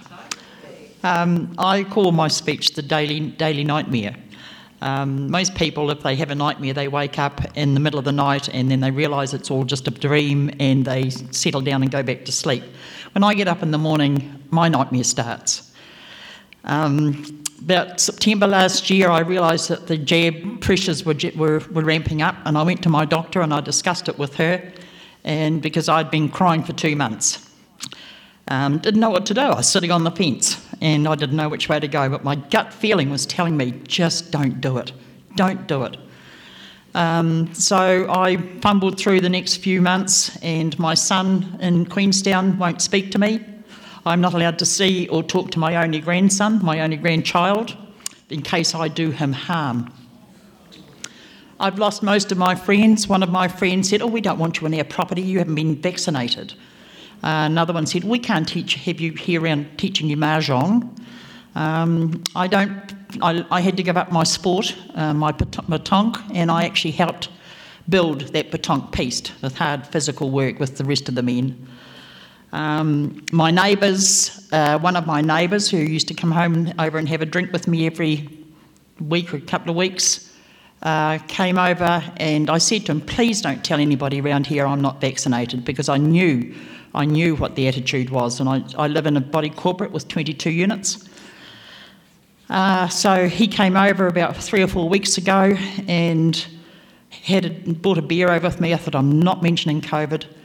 And he started talking about what he sees on the news, and then he went on about Wellington and those dirty sods up there and how the police, blah, blah, blah. And I just said that's lies. I said that's all on Channel 1. Yeah, that's what you watch, and it's not true. And he said, well, how would you know? And I said, well, I actually went there. I said, I was there.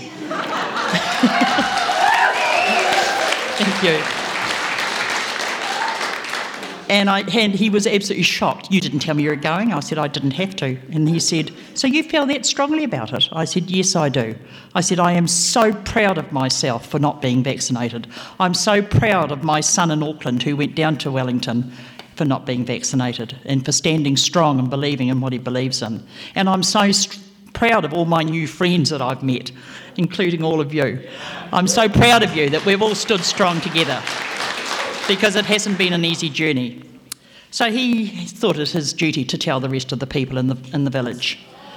As a result of COVID, 2 people on the committee emptied the swimming pool. We've got a big 21 by 10 swimming pool, been filled 3 weeks. They had to empty it because of COVID, even though surely people know that COVID doesn't live around chlorinated water.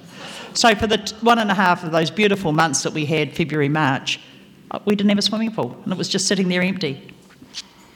I had 2 really good friends earlier on, Shirley, my friend up in near Wakatani, and my other friend in Christchurch. We held on to each other. We had regular calls. We whinged, we moaned, we cried together. We helped each other. Shirley was very, very depressed and was about to jump off the bridge. But we got through, and she found it very difficult living on a property with her family who were all jabbed, and she had no one to talk to, so we talked to each other. So my time in Wellington, Jen and I decided to go to Wellington, and we went up with our Vax passes and their rapid antigen negative tests, and explained to the people that their scanners must be wrong. There must be something wrong with them, because I was absolutely amazed at that. I still remember a nun in her full garb, full habit, playing basketball with the lads in the basketball hoops right underneath the beehive. It was just great. An old lady I met, she was in a wheelchair. She'd been down 3 times, and she'd had somebody bring her down from Foxton, I think, and she was the only person in her rest home out of 260 that wasn't jabbed, and she wasn't allowed to use any of the facilities there, even though she paid for them. She was 94 years old, and that was sad. And that was the day, that was the time I lost all respect for the police.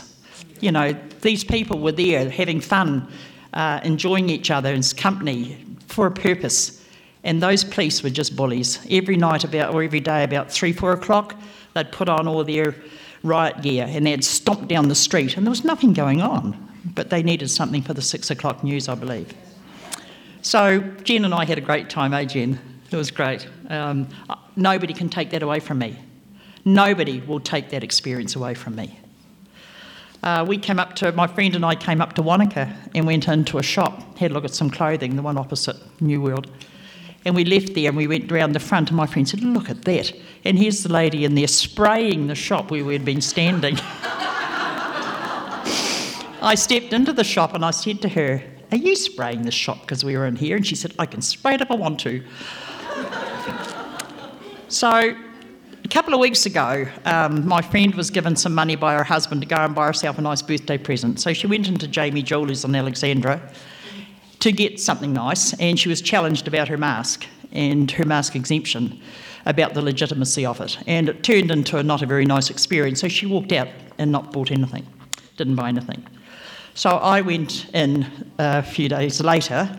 I wanted to go and perhaps look at a nice gold bracelet or something, and I had a young chap in our group with me. And we walked in, and she challenged me about my mask, and she commented that she hadn't had COVID in the shop. And I said, "Well, you're very lucky, because half of Alexandra's had COVID." And I started explaining about the mask and the exemptions and etc. And this other chap said something, but I didn't hear what he said, and she kicked him out. She said, "You get out, get out." So he left, and he was standing at the open door, and I was trying to explain, and I was thinking, this isn't going to turn out very good. So I left, and he and I chatted away, and then we went home. 2 nights later, he sent me a text to say that he had just been delivered a trespass notice for the jeweller shop by the police. 10 minutes later, I get a knock on the door, and I didn't open the door. I did the right thing. I didn't open the door. 6:30, dark at night. And I said, "Who's that?" And he said, "It's the police." And I said, "What do you want?" And he said, "I've got something to deliver to you." And I thought, oh, here we go. So I pulled the curtain up and I opened the window, turned the light on, and I said, "How do I know you're the police?" As he stood there in his uniform. And he showed me his thing, and he's pulled his badge out, and the police car was sitting right outside my property. It was fairly conclusive, but anyway. He had my wrong name. He had an incomplete address. I have no idea. He showed me my photo on the camera. It came out of the jeweller shop. So I got served a trespass notice, and told me that if I go, told me if I go back in 2 years, I'll either get a $1,000 fine or 3 months in jail. And I said, "Well, could I please choose 3 months in jail, because it'd be cheaper than living at home." So, just one other. I've never been served a trespass order in my life before. I went to a computer course a couple of weeks ago, and there was an elderly lady there. She must have been in her 80s, and she was beautifully dressed. No mask. She sat beside me, no mask. A woman came in and said, "Oh, I'm not sitting beside anybody who hasn't got a mask on." And this poor old lady got up and felt she had to leave. And I said, "Well, I'm not going, I'm staying." And she went home, and she never attended that class again. And I said to the 2 tutors, I said, "You've got some damage control to do." I said, "That old lady came into this class, she was beautifully dressed, she probably got up and had her shower, and came to learn something new, and probably a social outing for her, and that's how she's treated." I was just disgusted. Anyway, I'll finish off, but I just want to say that I have made a lot of new friends, and some real friends. I now realise that the friends that I had weren't real friends, because real friends don't do that to you. They stick by you, they accept your difference. And we created a lovely community out at Clyde with the coffee bar out there, the Recharge coffee bar, where Gareth has also been through a lot of hardships, having WorkSafe visit him quite regularly, and not for coffee. And he's been so good to our community, hasn't he? You know, he's just been very, very good. And he's been through a lot of hardships too. So if you go through Clyde, go and have a coffee with Gareth. He'd love to see you. So thank you for listening.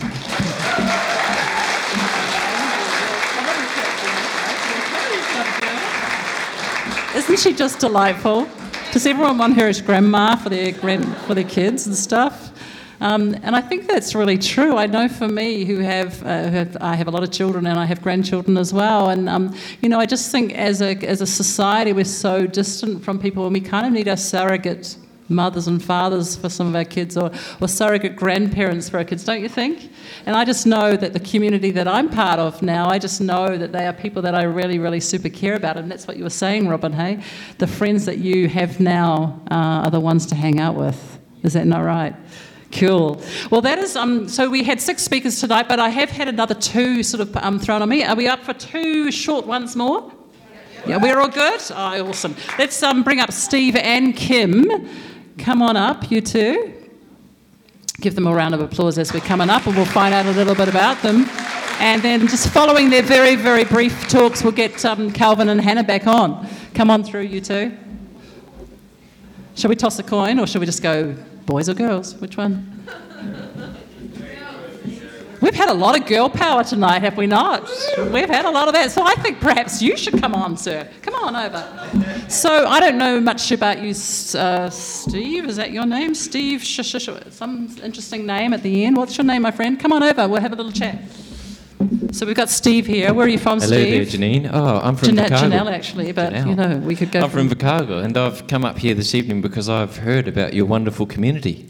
What have you heard about us? Oh, your worthwhile meeting. There you go. We're totally worthwhile meeting. Now, Fantastic. I just got 2 little words, I believe, from Dana, one of the organisers. You're apparently an entrepreneur. Is that true?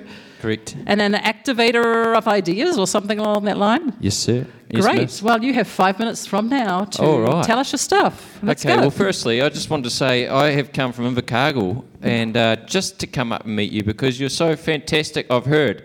And on the way here, I discovered a whole bunch of heritage apples. And I picked 4 buckets of them, and they're down the back there. If you want apples, I'd like you to take them as a sign that there's an abundance out there. And apparently they came from some heritage trees just out of Cromwell, and I just stumbled across these beautiful people and said, hey, can I pick heaps of apples and take them to a meeting tonight in Hawea? Yeah, so there you go.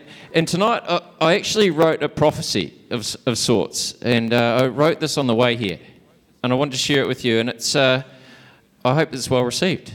So what I'm going to do is I'm going to share this with you and then hand over to Kim. We're on a journey. Invite people in. Well, all of us need to feel a stronger freedom. We're entering into a time of newfound unity and community, a new calmness, more efficient, rhythm, times where all our basic needs are met and the needs of those in our care. This means productivity, adoption of fresh perspectives, and laying down false responsibility. It means letting go and repositioning, efficiency over obligation. We now see that the world is changing, and we are transforming it. Yes, you and me. We are the bringers of peace and the new ways forward. You and I are the leaders of unity. We are the visionaries, the creative, the open-minded, the well-researched, those who ask questions, people who have decided to care more for well-being and freedom. We're coming together. We are shifting their dynamics. We go for what we truly believe in. It is time to create, motivate, enterprise and rise. We love clean water, to know where we came from, to know where our food came from, and to design our future society, our education, the way we work. We love freedom. Our challenge is to bring people together, to empower each other, to believe, to align, to set our minds to be positive and encouraged. It's worth stepping out of the old world to step into the community that is being designed by the very people who are you stepping into it with. Set a new pathway forward. Journey with each other. People need love, unity, inspiring experiences. Step out to be invited in. And I just want to encourage you guys that we don't actually need to focus on these people who have got a big plan to build a control-based society, because you are more. And you have far more in you than you understand. And I also just want to thank these amazing people for putting on a whole bunch of stickers on their freaking buses, and for jumping into them and driving around the country and opening up for people to share the love. Because there's a reason why you guys are here, and that's because I believe that you are to do something that aligns with this prophecy. Believe in yourselves and keep on going strong. You guys are so awesome. Wow, Steve. What I see in you, Steve, is an absolute strength of character. You know, that's what I see in you, brother. And thank you for coming up. And I think that's very prophetic and profound. Thank you so much. Come on over, Kim, as well. I think you might want to take the short mic, shall we? Shall we do a little swapsy? Kim. Are we on? Okay. Yep.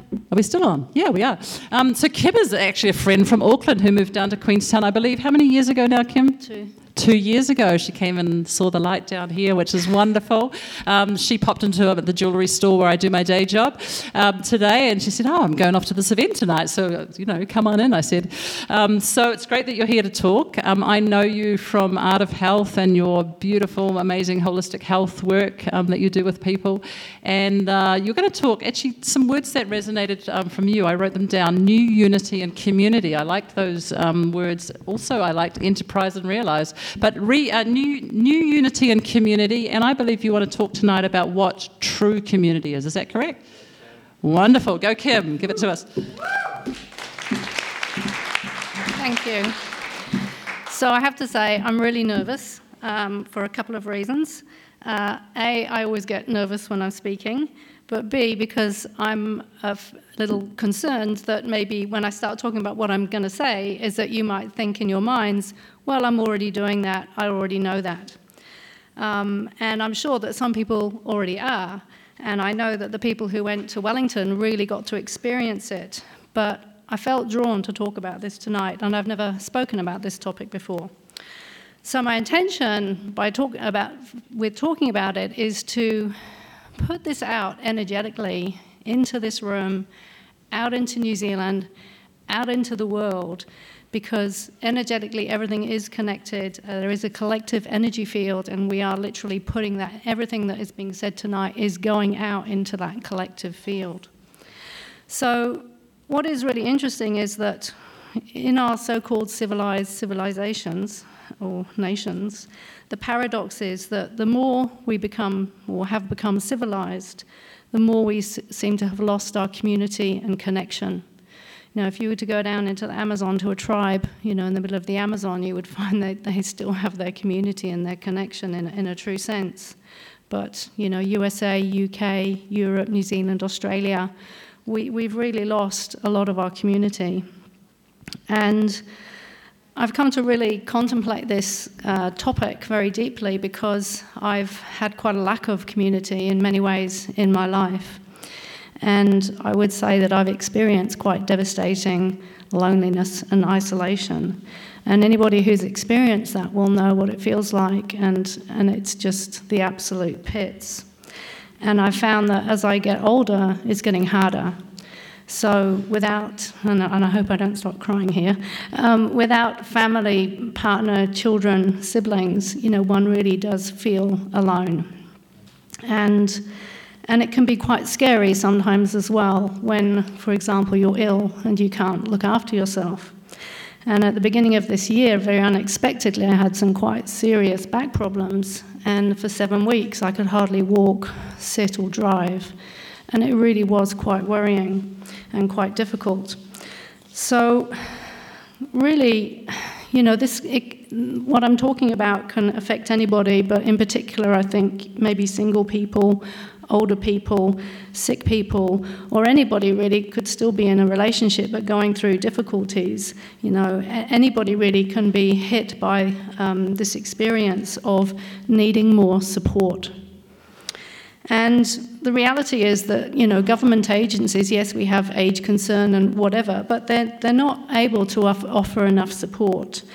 And we don't just need support in the good times, we need support through the difficult times, but we also need support in every moment of every day of our life. And we need, one of the most powerful things is to feel encouragement, to have encouragement from other people. And encouragement is a really interesting word. It comes from a French word, courage, and courage comes from the word cœur, which is heart. And you all know what it feels like when you're encouraged by somebody. It lifts your heart, it lifts your spirits, and then you're able to go and do what you previously thought you couldn't do. So I'd like to leave with a thought or an invitation of maybe asking yourself more, if you don't already do this, waking up in the morning maybe and saying, who who might need some support today that I could reach out to? And by the way, I'm not, don't all call me tomorrow morning, 9 o'clock. I'm just using myself as an example because I know that what I've been through, other people go through. And it really concerns me, especially for older people who are by themselves, who have far less ability to look after themselves than I do, and I can't imagine how lonely they must be. We can all start to maybe think more beyond our family unit. What can I do to help somebody today, and make it a daily practice. And just to finish with on 2 completely different topics, I just want to share a couple of organisations that I really recommend checking out if you haven't yet heard of them. One is called the World Council for Health. Who here has heard of the word World Council for Health? Yeah. So they're a fairly new organisation that started up last year doing some amazing work, really, really focusing on solutions for a better way of healthcare. And every week at 6 o'clock, I know it's a bit early on a Tuesday morning, they have an online webinar, and every Thursday morning at 8 they have a connection room, which is more to do with mind health and helping people with mental health, but also how to have difficult conversations with people who are of differing opinions and things like that. And I was watching a video this week, and I can post it in the Counterspin Telegram group, by Matthias Desmet. You may have seen it. He's the guy who talks about the mass formation. And he was talking about how important it is that no matter what the outcome is, you have to keep speaking out, because as soon as we stop doing that, everything is lost. So that was what I wanted to share. I hope it's been interesting. Thank you.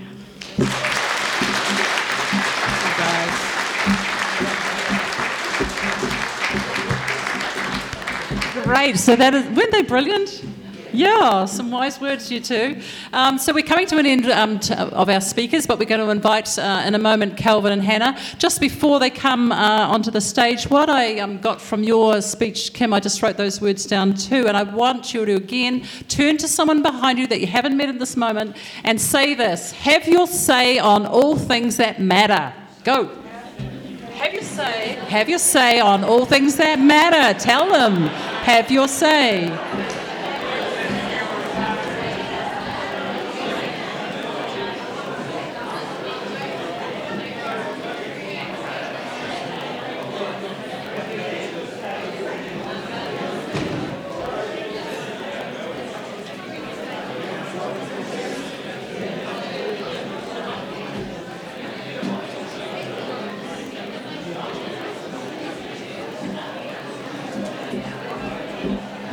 Wonderful, wonderful. So Calvin and Hannah are going to come on. We'd also like our speakers that spoke tonight to also pop up, because we're going to have 10 minutes or so of question and answers should you have a burning question. So come on up, speakers. Come on in. Hannah and Calvin.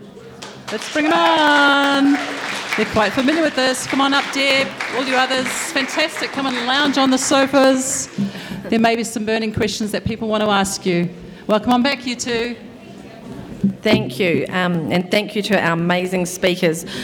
There's one thing that I want to say. A lot of the information that you've heard tonight can be quite full on. So it's important that, I suppose we all, and I'm sure you're all aware of this, living in an amazing part of the country, that we all take time as well to remember the amazing things, because when you turn the TV off and you turn your screens off, the world is actually an amazing place. And so with that in mind, do any of you know who Richard Prosser? Do you know Richard Prosser? He, unfortunately, we've just had the really sad news that he's passed away. Apparently he was struggling for a long time with depression, and so that's just come through. And he was a very bright light for many of us. He was over in the UK and he was sharing a lot of truth. He was obviously a former New Zealand First MP, and he also wrote for 10 years for Investigate magazine. So he was very much somebody that we held in high regard as a New Zealander, standing up for the truth. So keep him in your thoughts and prayers, and his family. He leaves behind a wife, and it was his sister that rang through the news to Radio Central. Apparently he had a regular slot once a week on Radio Central. So, yeah. The other news that we want to say in regards to Calvin's mum, she had a stroke last week when we were going to the, where were we?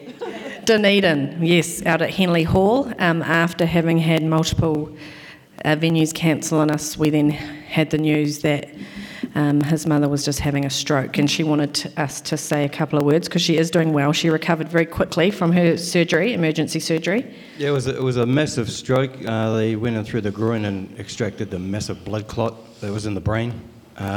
So she's pretty much got everything back to normal, speaking well, fully formed. Must be the Irish in her, of course.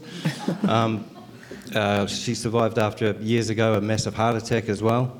That resulted in stents and all. You just can't kill the bitch. But just for the record, I am a mummy's boy. Mum, keep me in the will. Because that sounds like it's coming soon. No. No, she's fantastic. You know, she taught all us boys and my sister and that some valuable lessons growing up right from when we were young. Because a lot of people, you know, question everyone asks is, how long have you been awake? So I've never been asleep because I've got a mother like I have. And one of her gems she passed on that she would make us repeat was, you believe nothing blindly, you question everything, especially if it comes from someone purporting to be authority. And boy, hasn't that served us well. So yeah, she wanted us to give a shout out to Middlemore Hospital and Auckland Hospital for the amazing staff. And they didn't even try to jab her, didn't try to mask her up or anything like that. I think everyone realised there's a narrative shot. We control that now. It's the last vestiges of attacks coming, because that's the last thing, of course, they attack you when you're about to win. So I expect us all to be winning very soon. And with stories like these speakers here, bringing theirs, your own experiences with the polls we had before, no one can deny it. That's all over the country. Mainstream media can suppress it as much as they like, but with you people reconnecting with the community, speaking with each other, this thing ain't going to be lost. We're going to win this fight. There's no two ways about it.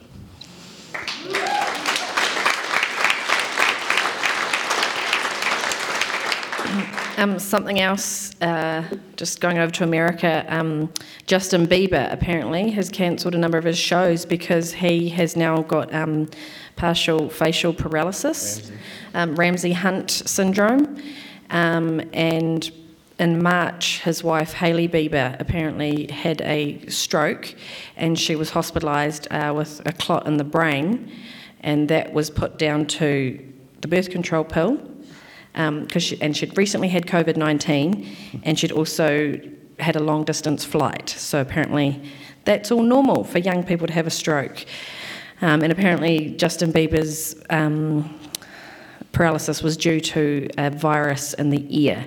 So we're just questioning it, you know. We're just asking, why are all these young people suddenly coming down with all these major issues, including pericarditis and myocarditis, which the Royal Council in Australia for GPs is now calling it SADS, Sudden Adult Death Syndrome.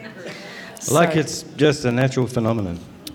So all these young unexplained deaths happening around the world, who knows what it could be? I don't know. I'll leave that to your discretion. Jab's killing every bastard in sight. Let's be honest. It's a scam. It was a scam from the beginning. All they did was they made you fear. Remember all those harrowing images of people dropping dead like it's some sort of invisible ninja was cutting them down as they're going down the street? Then all of a sudden, of course, they have to explain all the adverse reactions and deaths. So it's long COVID. Now we're getting monkeypox. I remember when Delta was, so at the border apparently, it was like waiting its turn, an MOQ, ready to strike. And Ardern comes out on the stage and she says, we've got a suspected case of Delta. So already you knew what was going to happen. It was going to be real and you're going to be locked down. Sure enough, that happened. She also said that the ESR, Environmental Science Research, confirmed it. So I hit them with an Official Information Act request and lo and behold, they said, no, we've got nothing. We take our advice from overseas. So basically I call bullshit on the absolute lot of it. Yep, and you'll see something on the Counterspin Telegram or Facebook. If you haven't already found us there, go and check us out there. You'll find a new thing that we're calling the Deep State Translator, where we've managed to decipher a lot of the Deep State players. So the first one that we've actually done now is Helen Clark. And of course, I went to see Helen Clark speaking, I think it was kind of end of 2020, and Did you recover? She was, yeah, no, I'm still trying to recover. But she predicted, famine, disease, the food crisis, all of this stuff. She put out in her speech, and so what we found this translator does is it actually translates what she's saying to say actually that these were all manufactured crises, and they create the problem. Then we all react, and then they've already got the solution waiting in the wings. So I'm sure you're all aware of their process, and it's the interesting thing about today's times is that we can see it all playing out in real time. Maybe like 5, 10, 15, 20 years ago, people labelled it a conspiracy theory. Well, we can all see it, the difference between a conspiracy theory and a conspiracy fact. It was 6 months not long ago, and now it's pretty much 6 weeks. So it's exciting times in a way, because I never thought that I'd actually live to see this roll out, because this vaccine has been planned for a very long time. And I did not think it would happen. But the word is that apparently the reason why they're aiming for 2030 to have this United Nations kind of global system in place is because, and I'm going to get a bit woo-woo because I have to, but there is a spiritual awakening that is beyond anybody's control, and the technology that they're putting into people's bodies with this mRNA, they call it a gene therapy, but we know it's not, is taking us to a place that is linking us up to the AI system, and it's called transhumanism, and I'm sure most of you have already looked into that. But the crux of that is that it takes you away from your ability to actually connect with the divine, the creator, God, however you see that, because in approximately, from around 2030 onwards, the awakening that is coming is going to be so powerful. So all of you who have decided to keep your genes pure and, stay in the natural way that you're created are going to be given access to a whole new world. And that's what they talk about in Brave New World. If you've read that book, they split. And it'll be the super cities, the really high-tech cities where the human heart is no longer really at the centre of things, and then the natural people, and I'm sure many of you are already finding your groups and creating your new system, but there's potentially going to be a clear divide, and it's because there's some very exciting things happening for humanity. So they might have their great reset, but we've got the Great Awakening.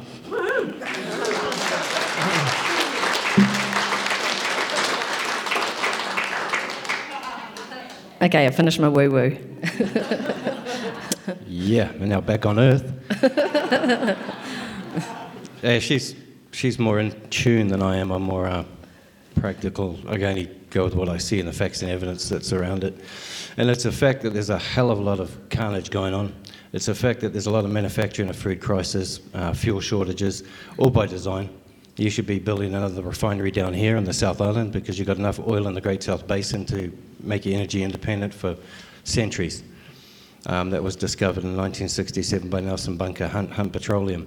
And of course, politicians bribed to hell to give those away for 75 years. Now I think I'll get a little controversial, which is unusual for me. The one thing they're weaponising not only fear, they're weaponising the race card. If you notice that, pitting Māori and everyone else against each other, which is just wrong, because the average Māori is just like us. Same hopes, same dreams, same desires, same wish to protect the future for their children.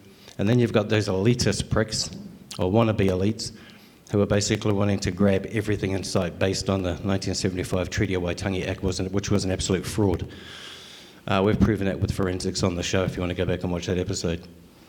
And I just want to say, no, you weren't here first, you elitist pricks. You weren't at all. We've got archaeological evidence that absolutely prove that. But now that we can prove you weren't here first, we don't care. The fact is we're all here now, we're all getting made mincemeat of, fighting each other over issues of no real importance while they carve up the countryside and sell to their mates. We've got less than we've ever had. You are paying more for less services. Look at your council rates. Remember, they told you it'll be cheaper if they consolidate, do big super cities. And it's all in the drive to do exactly what Hannah said. Because who's going to bite the hand that feeds them? There was one election promise I think Jacinda Ardern made that she might actually come through on. I know. Try to contain yourself. And that's the housing crisis. Because the jab's going to kill heaps of people, you're going to get some pretty good bargains coming along soon. And all those people who believe that the jab is a good thing, put me in your will. If you've taken it, just put me in your will for 5 years. That's all. And if you're still alive after that time, I'll say you were right. But I got a feeling I'm going to be a wealthy human being. And I think those are the people who need to be focused on. We need to not alienate those people who had no choice. Because let's face it, it was Russian roulette with a shotgun. They were told, you either take this, or we are going to remove this, and you won't be able to do this, and this. So those are the people we need to try and find out how to help them as soon as possible. The only way that's going to happen is for the truth to come out. And that's why I'm glad speakers like this, who are standing up, putting their head above the parapet, taking the hits, taking the criticisms, are still going along while others are folding like a deck of cards. So mainstream media, you can keep attacking, but I've just asked one question. Can you prove us wrong? I'll answer it for you. No. Pricks.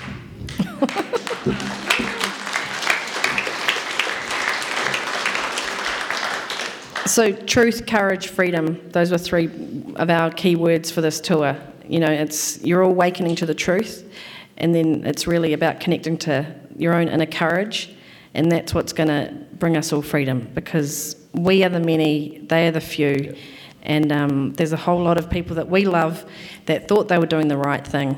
So they've gone along with the program. And unfortunately, Kiwis, we have been programmed to be very apathetic.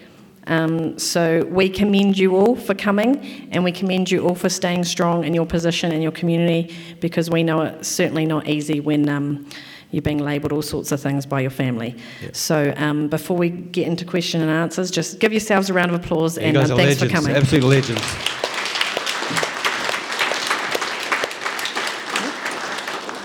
So we have a microphone there. So if you've got a burning question, I suggest we just start, you can jump up and ask a question to anybody up here. Interrogate anyone up here. And just make an orderly line and try and get to your point in your question quickly, if you can. And no waffle. Yeah, and we'll try and keep things going so you all get your say. Don't all rush at once. Stampede. All right, who's going to be brave? Who's going to be the first one? Surely some of you have got a question. Here we go. Brilliant. In our VFS thing of where we go from here, we were really passionate about our children. Have you got anything you're supporting about stopping them killing our kids? See, I've got some solutions for that, but apparently it's illegal. Who would have known? And you're right, they are. A lot of people say we're in a war and we're in an information war. No, we're actually in a physical war. They've already started taking lives. Our side just hasn't realised that yet. So we've got to put it this way. If you're a man, a real man with a proper set of balls, and you're not gender confused, then you would be drawing that line and saying to the government, this you shall not pass. And when you start coming after the kids, you have, even under their own Crimes Act, you have the absolute right to self-defence and self-preservation, just like you have defending those who can't defend themselves, children being one. Absolutely. Yeah, and can I just say one thing as well? My solution to that is it's time for mothers to be mothers again. Totally. So if you are a working mother and you've got children in a school and you feel that there are some things that you don't like about schools, just consider that maybe quitting your job now is a sacrifice worth making, because you are the ones that are actually creating that consciousness. And if you may have to sacrifice holidays, well, not that we can go overseas, but you may have to sacrifice the second car, or you may have to sell the beach house, or the crib, as you call it down here. But that is a sacrifice worth making, because too many women have been conditioned to sacrifice the raising of their own children. So I've been talking a lot about that, and I won't go into it, but toxic femininity is something we need to talk about, and part of that is the control program to think that women are only something if they're working outside of the home. That's not true. We can save our kids.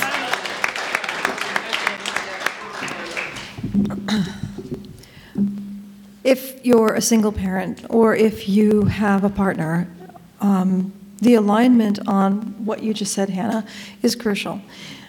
When, just to share a personal story, when this came out, Steve and I, my husband and I, looked at each other and I said, they're going to come for our daughter. I can see it right now. I can see the mandatory jab. I saw it. So we made moves then to homeschool her.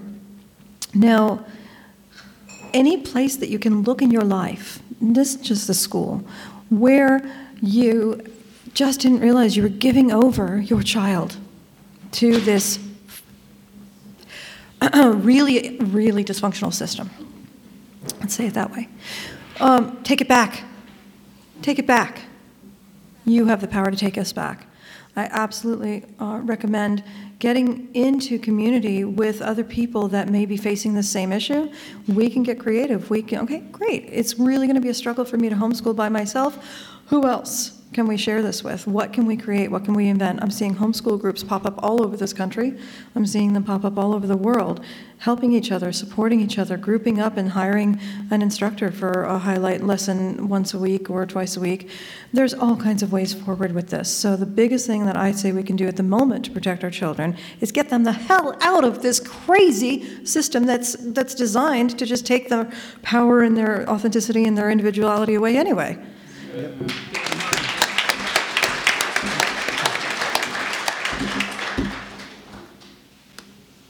Waiting. Anybody else? Brave soul wants While you're fighting each other for the stage, remember this, 1933 Montevideo Convention gave set out the steps required to create your own nation state.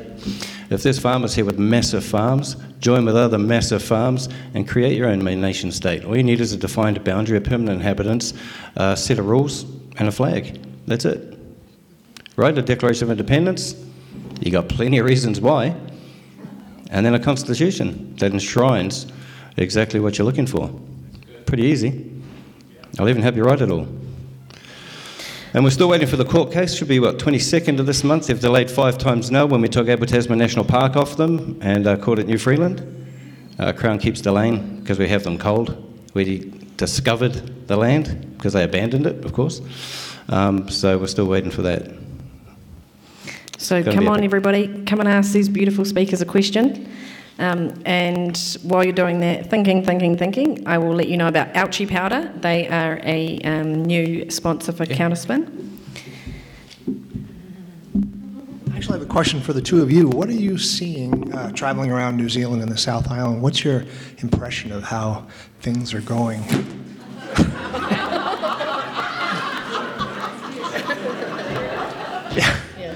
That sums it up. No, just the awakeness, or just, what's your impression just going around to these towns? Well, every time you go to the supermarket, you really think there's no hope for this country. When you're the only one in the supermarket without a mask on, it's pretty depressing. But then when you come to meetings like this, it's like, wow, there are so many awake, amazing people out there. And from my personal experience, having felt really, really alone for far too long, when COVID hit, it really woke a lot of people up. So I see it's been when the common cold hit. Yeah. Well, the whole narrative, let's say. What do you think, Calvin? What have you seen? Actually, the further south we got, the more men we found. Seriously. We were out on one of the farms, where was that? Just outside of Mossburn, where they were doing some deer culling. Man stuff. And I don't care, you vegans. And it was amazing how many of those farmers are awake. They know exactly what's going on. They know the government's coming for them through these significant natural areas. Everything Heather's talked about, through all of their talks. Rob Wilson, people like that, they've just been bringing it on, bringing the information. And the farmers, they're not stupid. That's why they wanted to take all the guns. Because how's that working out for us when you have 14 shootings, or 20 now, in 2 weeks up in Auckland? That didn't exactly work out too well, because we knew it was only be the law-abiding ones who actually gave the weapons over. Gangs would never give their shit up. They'd just be stupid. And not everyone did. Just saying. All right, don't be shy, everybody. Don't ask if I got a license, because the answer would be no. Our team. Then, do you think you need one? No. Our team's done a great job setting up the mic tonight. Yeah. So make use of it. Not every event has had this. All right, go Jane. Just before you go, Jane, and in all honesty, these things don't ever happen without our crew. You got Pete over here on the camera. You got Lisa down the back by the merch table. Team Zulu over here. We put that man through the ringer, and his wife Chrissy. You got Arthur as well, Paris bus driver. Barack, who's just left us. He's gone off on his way. Valkyrie, of course. Yeah, you guys are legends. And Dana. You guys, and Dana. And Artemis, And our Artemis, new young addition. Our little mascot.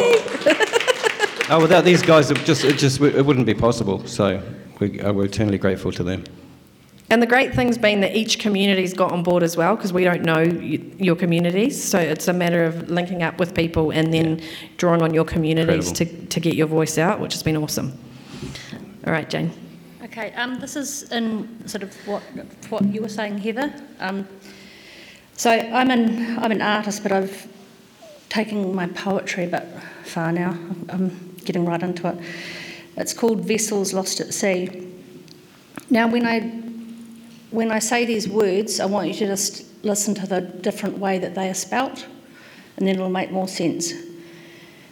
Seaman, seaman, doctor, dock, waters break, birth canal, born day, birthday, birthday, boy, boy bobbing in the sea, a quick prick in the soul, you're worth your weight in gold. Our lands are really waters, waterways, highways, freeways, carports, loading docks, traffic, islands. I see, we are vessels lost at sea. Where is the gold that we were owed at birth, stolen by the Pope, birth cert number, stock exchange? Our gold is worth millions, upward slope.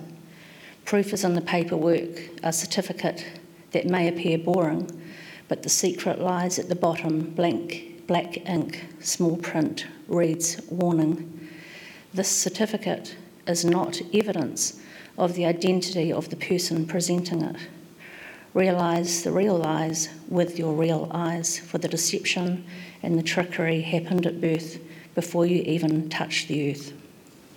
Awesome.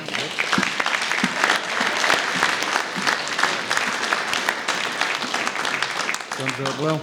Thanks, Jane. Yeah, is our mic still on? Yeah, so in response to that, something that Calvin and I have found on our journey is the Proclamation of Peace and the Kingdom of David and the Pantera Society and Gemstone University.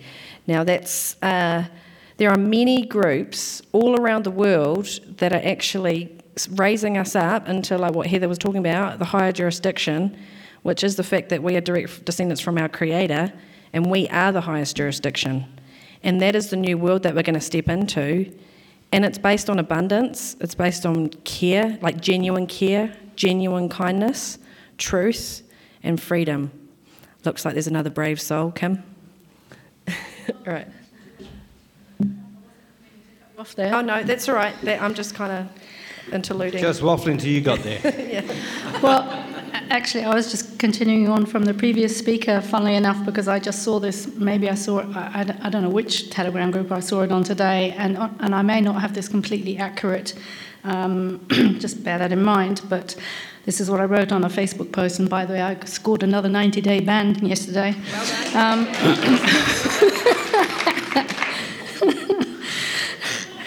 I love exploring the meaning of words. The phrases we say have so much hidden meaning. If we really listen to the words we say, we will learn much about life. For example, have you ever considered the saying, worth your weight in gold? Have you ever wondered what this really means? Here is some information you may not know. At birth, when you're registered, inverted commas, you're signed away to the stock exchange for your weight in gold. You're literally traded on the stock exchange for the duration of your life without even knowing it. You're considered lost at sea if you do not claim your birthright before the age of 7. By the way, as I said, I'm not sure if this is all accurate, so just please, correct me. This is what maritime law is all about. This is why there's so many references to the sea in law. Either you're lost at sea or you're a person of the land. This is all rather shocking to learn when you first hear about it. In fact, it can be so unbelievable the mind cannot initially grasp it can be possibly true. Can all of this really be going on behind your back without you knowing it? The startling answer is yes. Last Christmas holidays, I found myself glued to the videos of Kenneth Scott from Gemstone University explaining all about this. At times it was overwhelming and I had to take breaks because the expansion of consciousness I experienced was just too much. So just take your time when you're learning this information. It can feel truly shocking. And here is a snippet of something which I just saw, which demonstrates the true meaning of these words. Vessels Lost at Sea by Jane Louise Callahan. Oh, that's cool.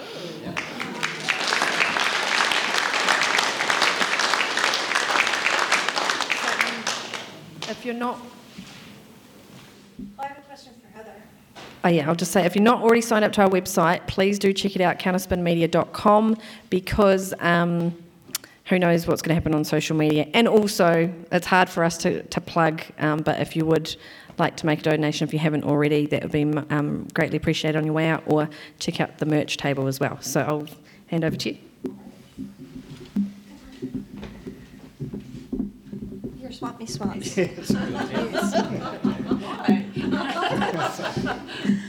So, I would like to share with you that, and kind of ask you a little bit more about these distinctions between common law and what that can make available, and natural law, or what were you calling it? Living law. Living law. And distinguishing about natural law. There's all these terms bandying about. So, we followed the common law thing, and I studied deeply, and we did all kinds of stuff. And ultimately, where it led to was, I tested it. And I tested it in a couple of different ways. Steve and I decided, all right, we're really not interested in having the Otago Regional Council come and inventory our bore, because that's what I knew it was. And so when they offered, I declined their offer. And then they said the RMA makes it a warrant. And I said, well, first and in time is first and right. And, I educated them. So ultimately, the police came to see me.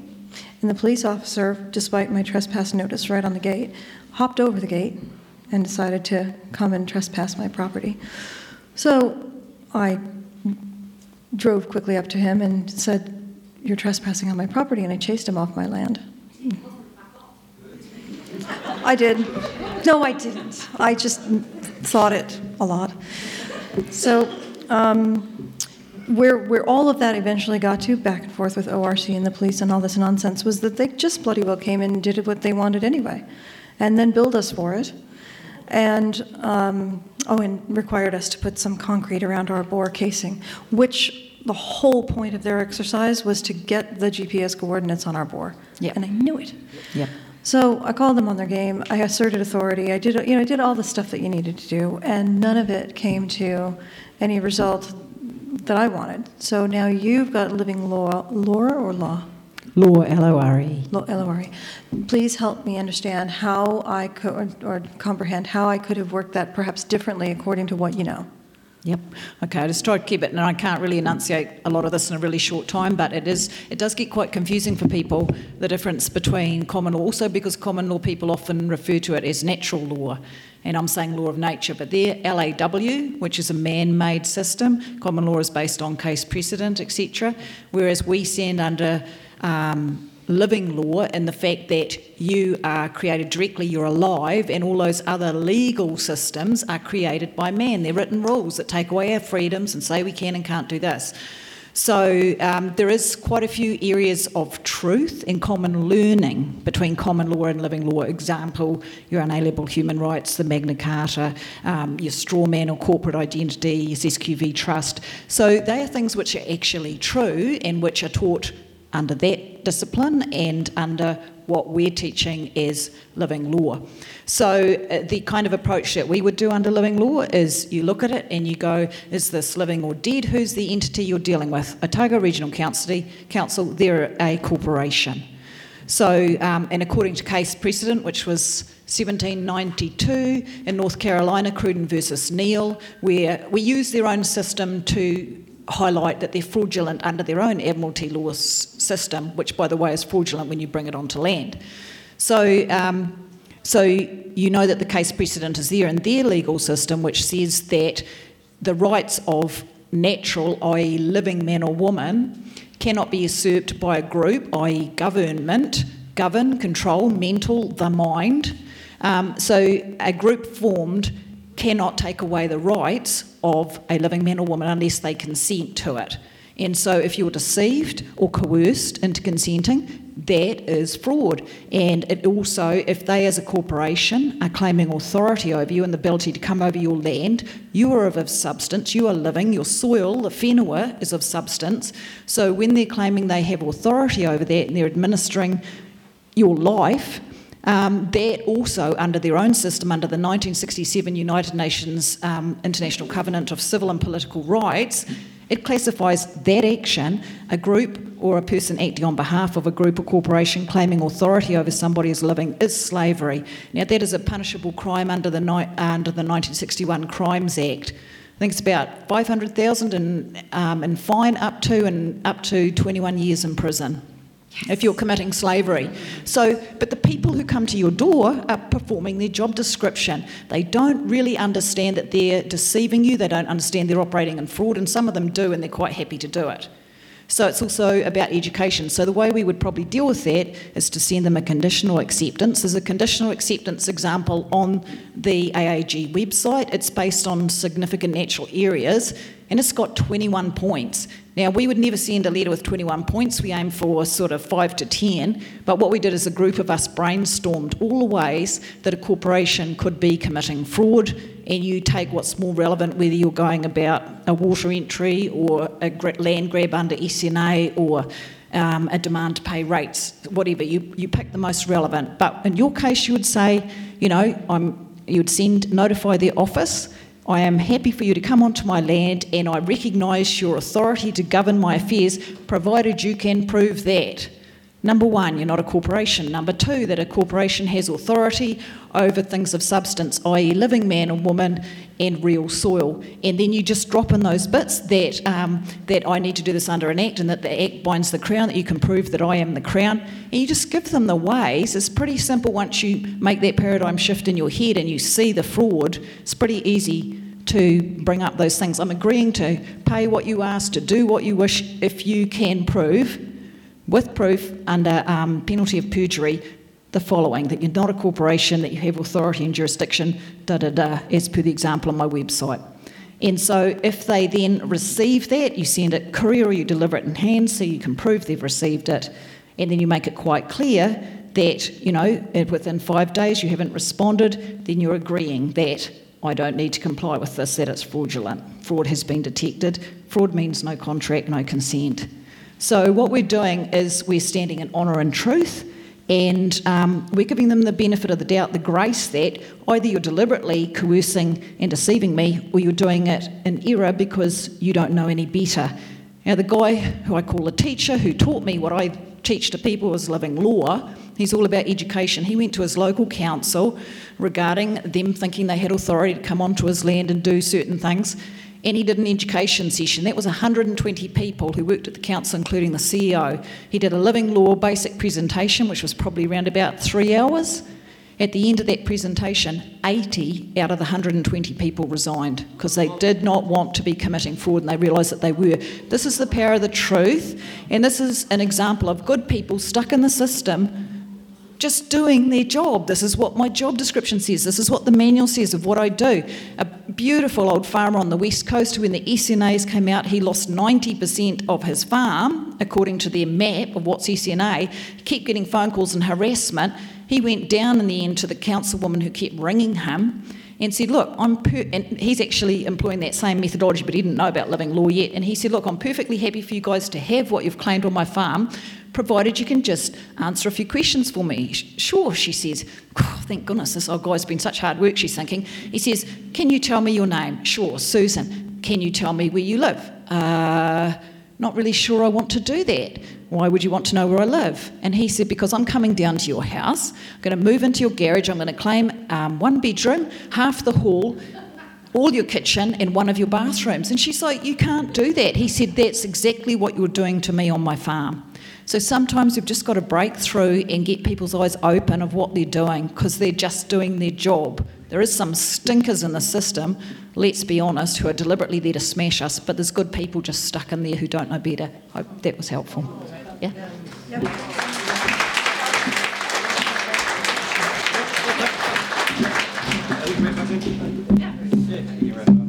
Apparently I'm doing the wrap-up. So we thank you very much. Thank you, speakers. Thank you, Counterspin, Calvin, Hannah, and the crew. And more importantly, you as an appreciative audience. So well done to you guys. Feel free to grab some food on the way out if you want to.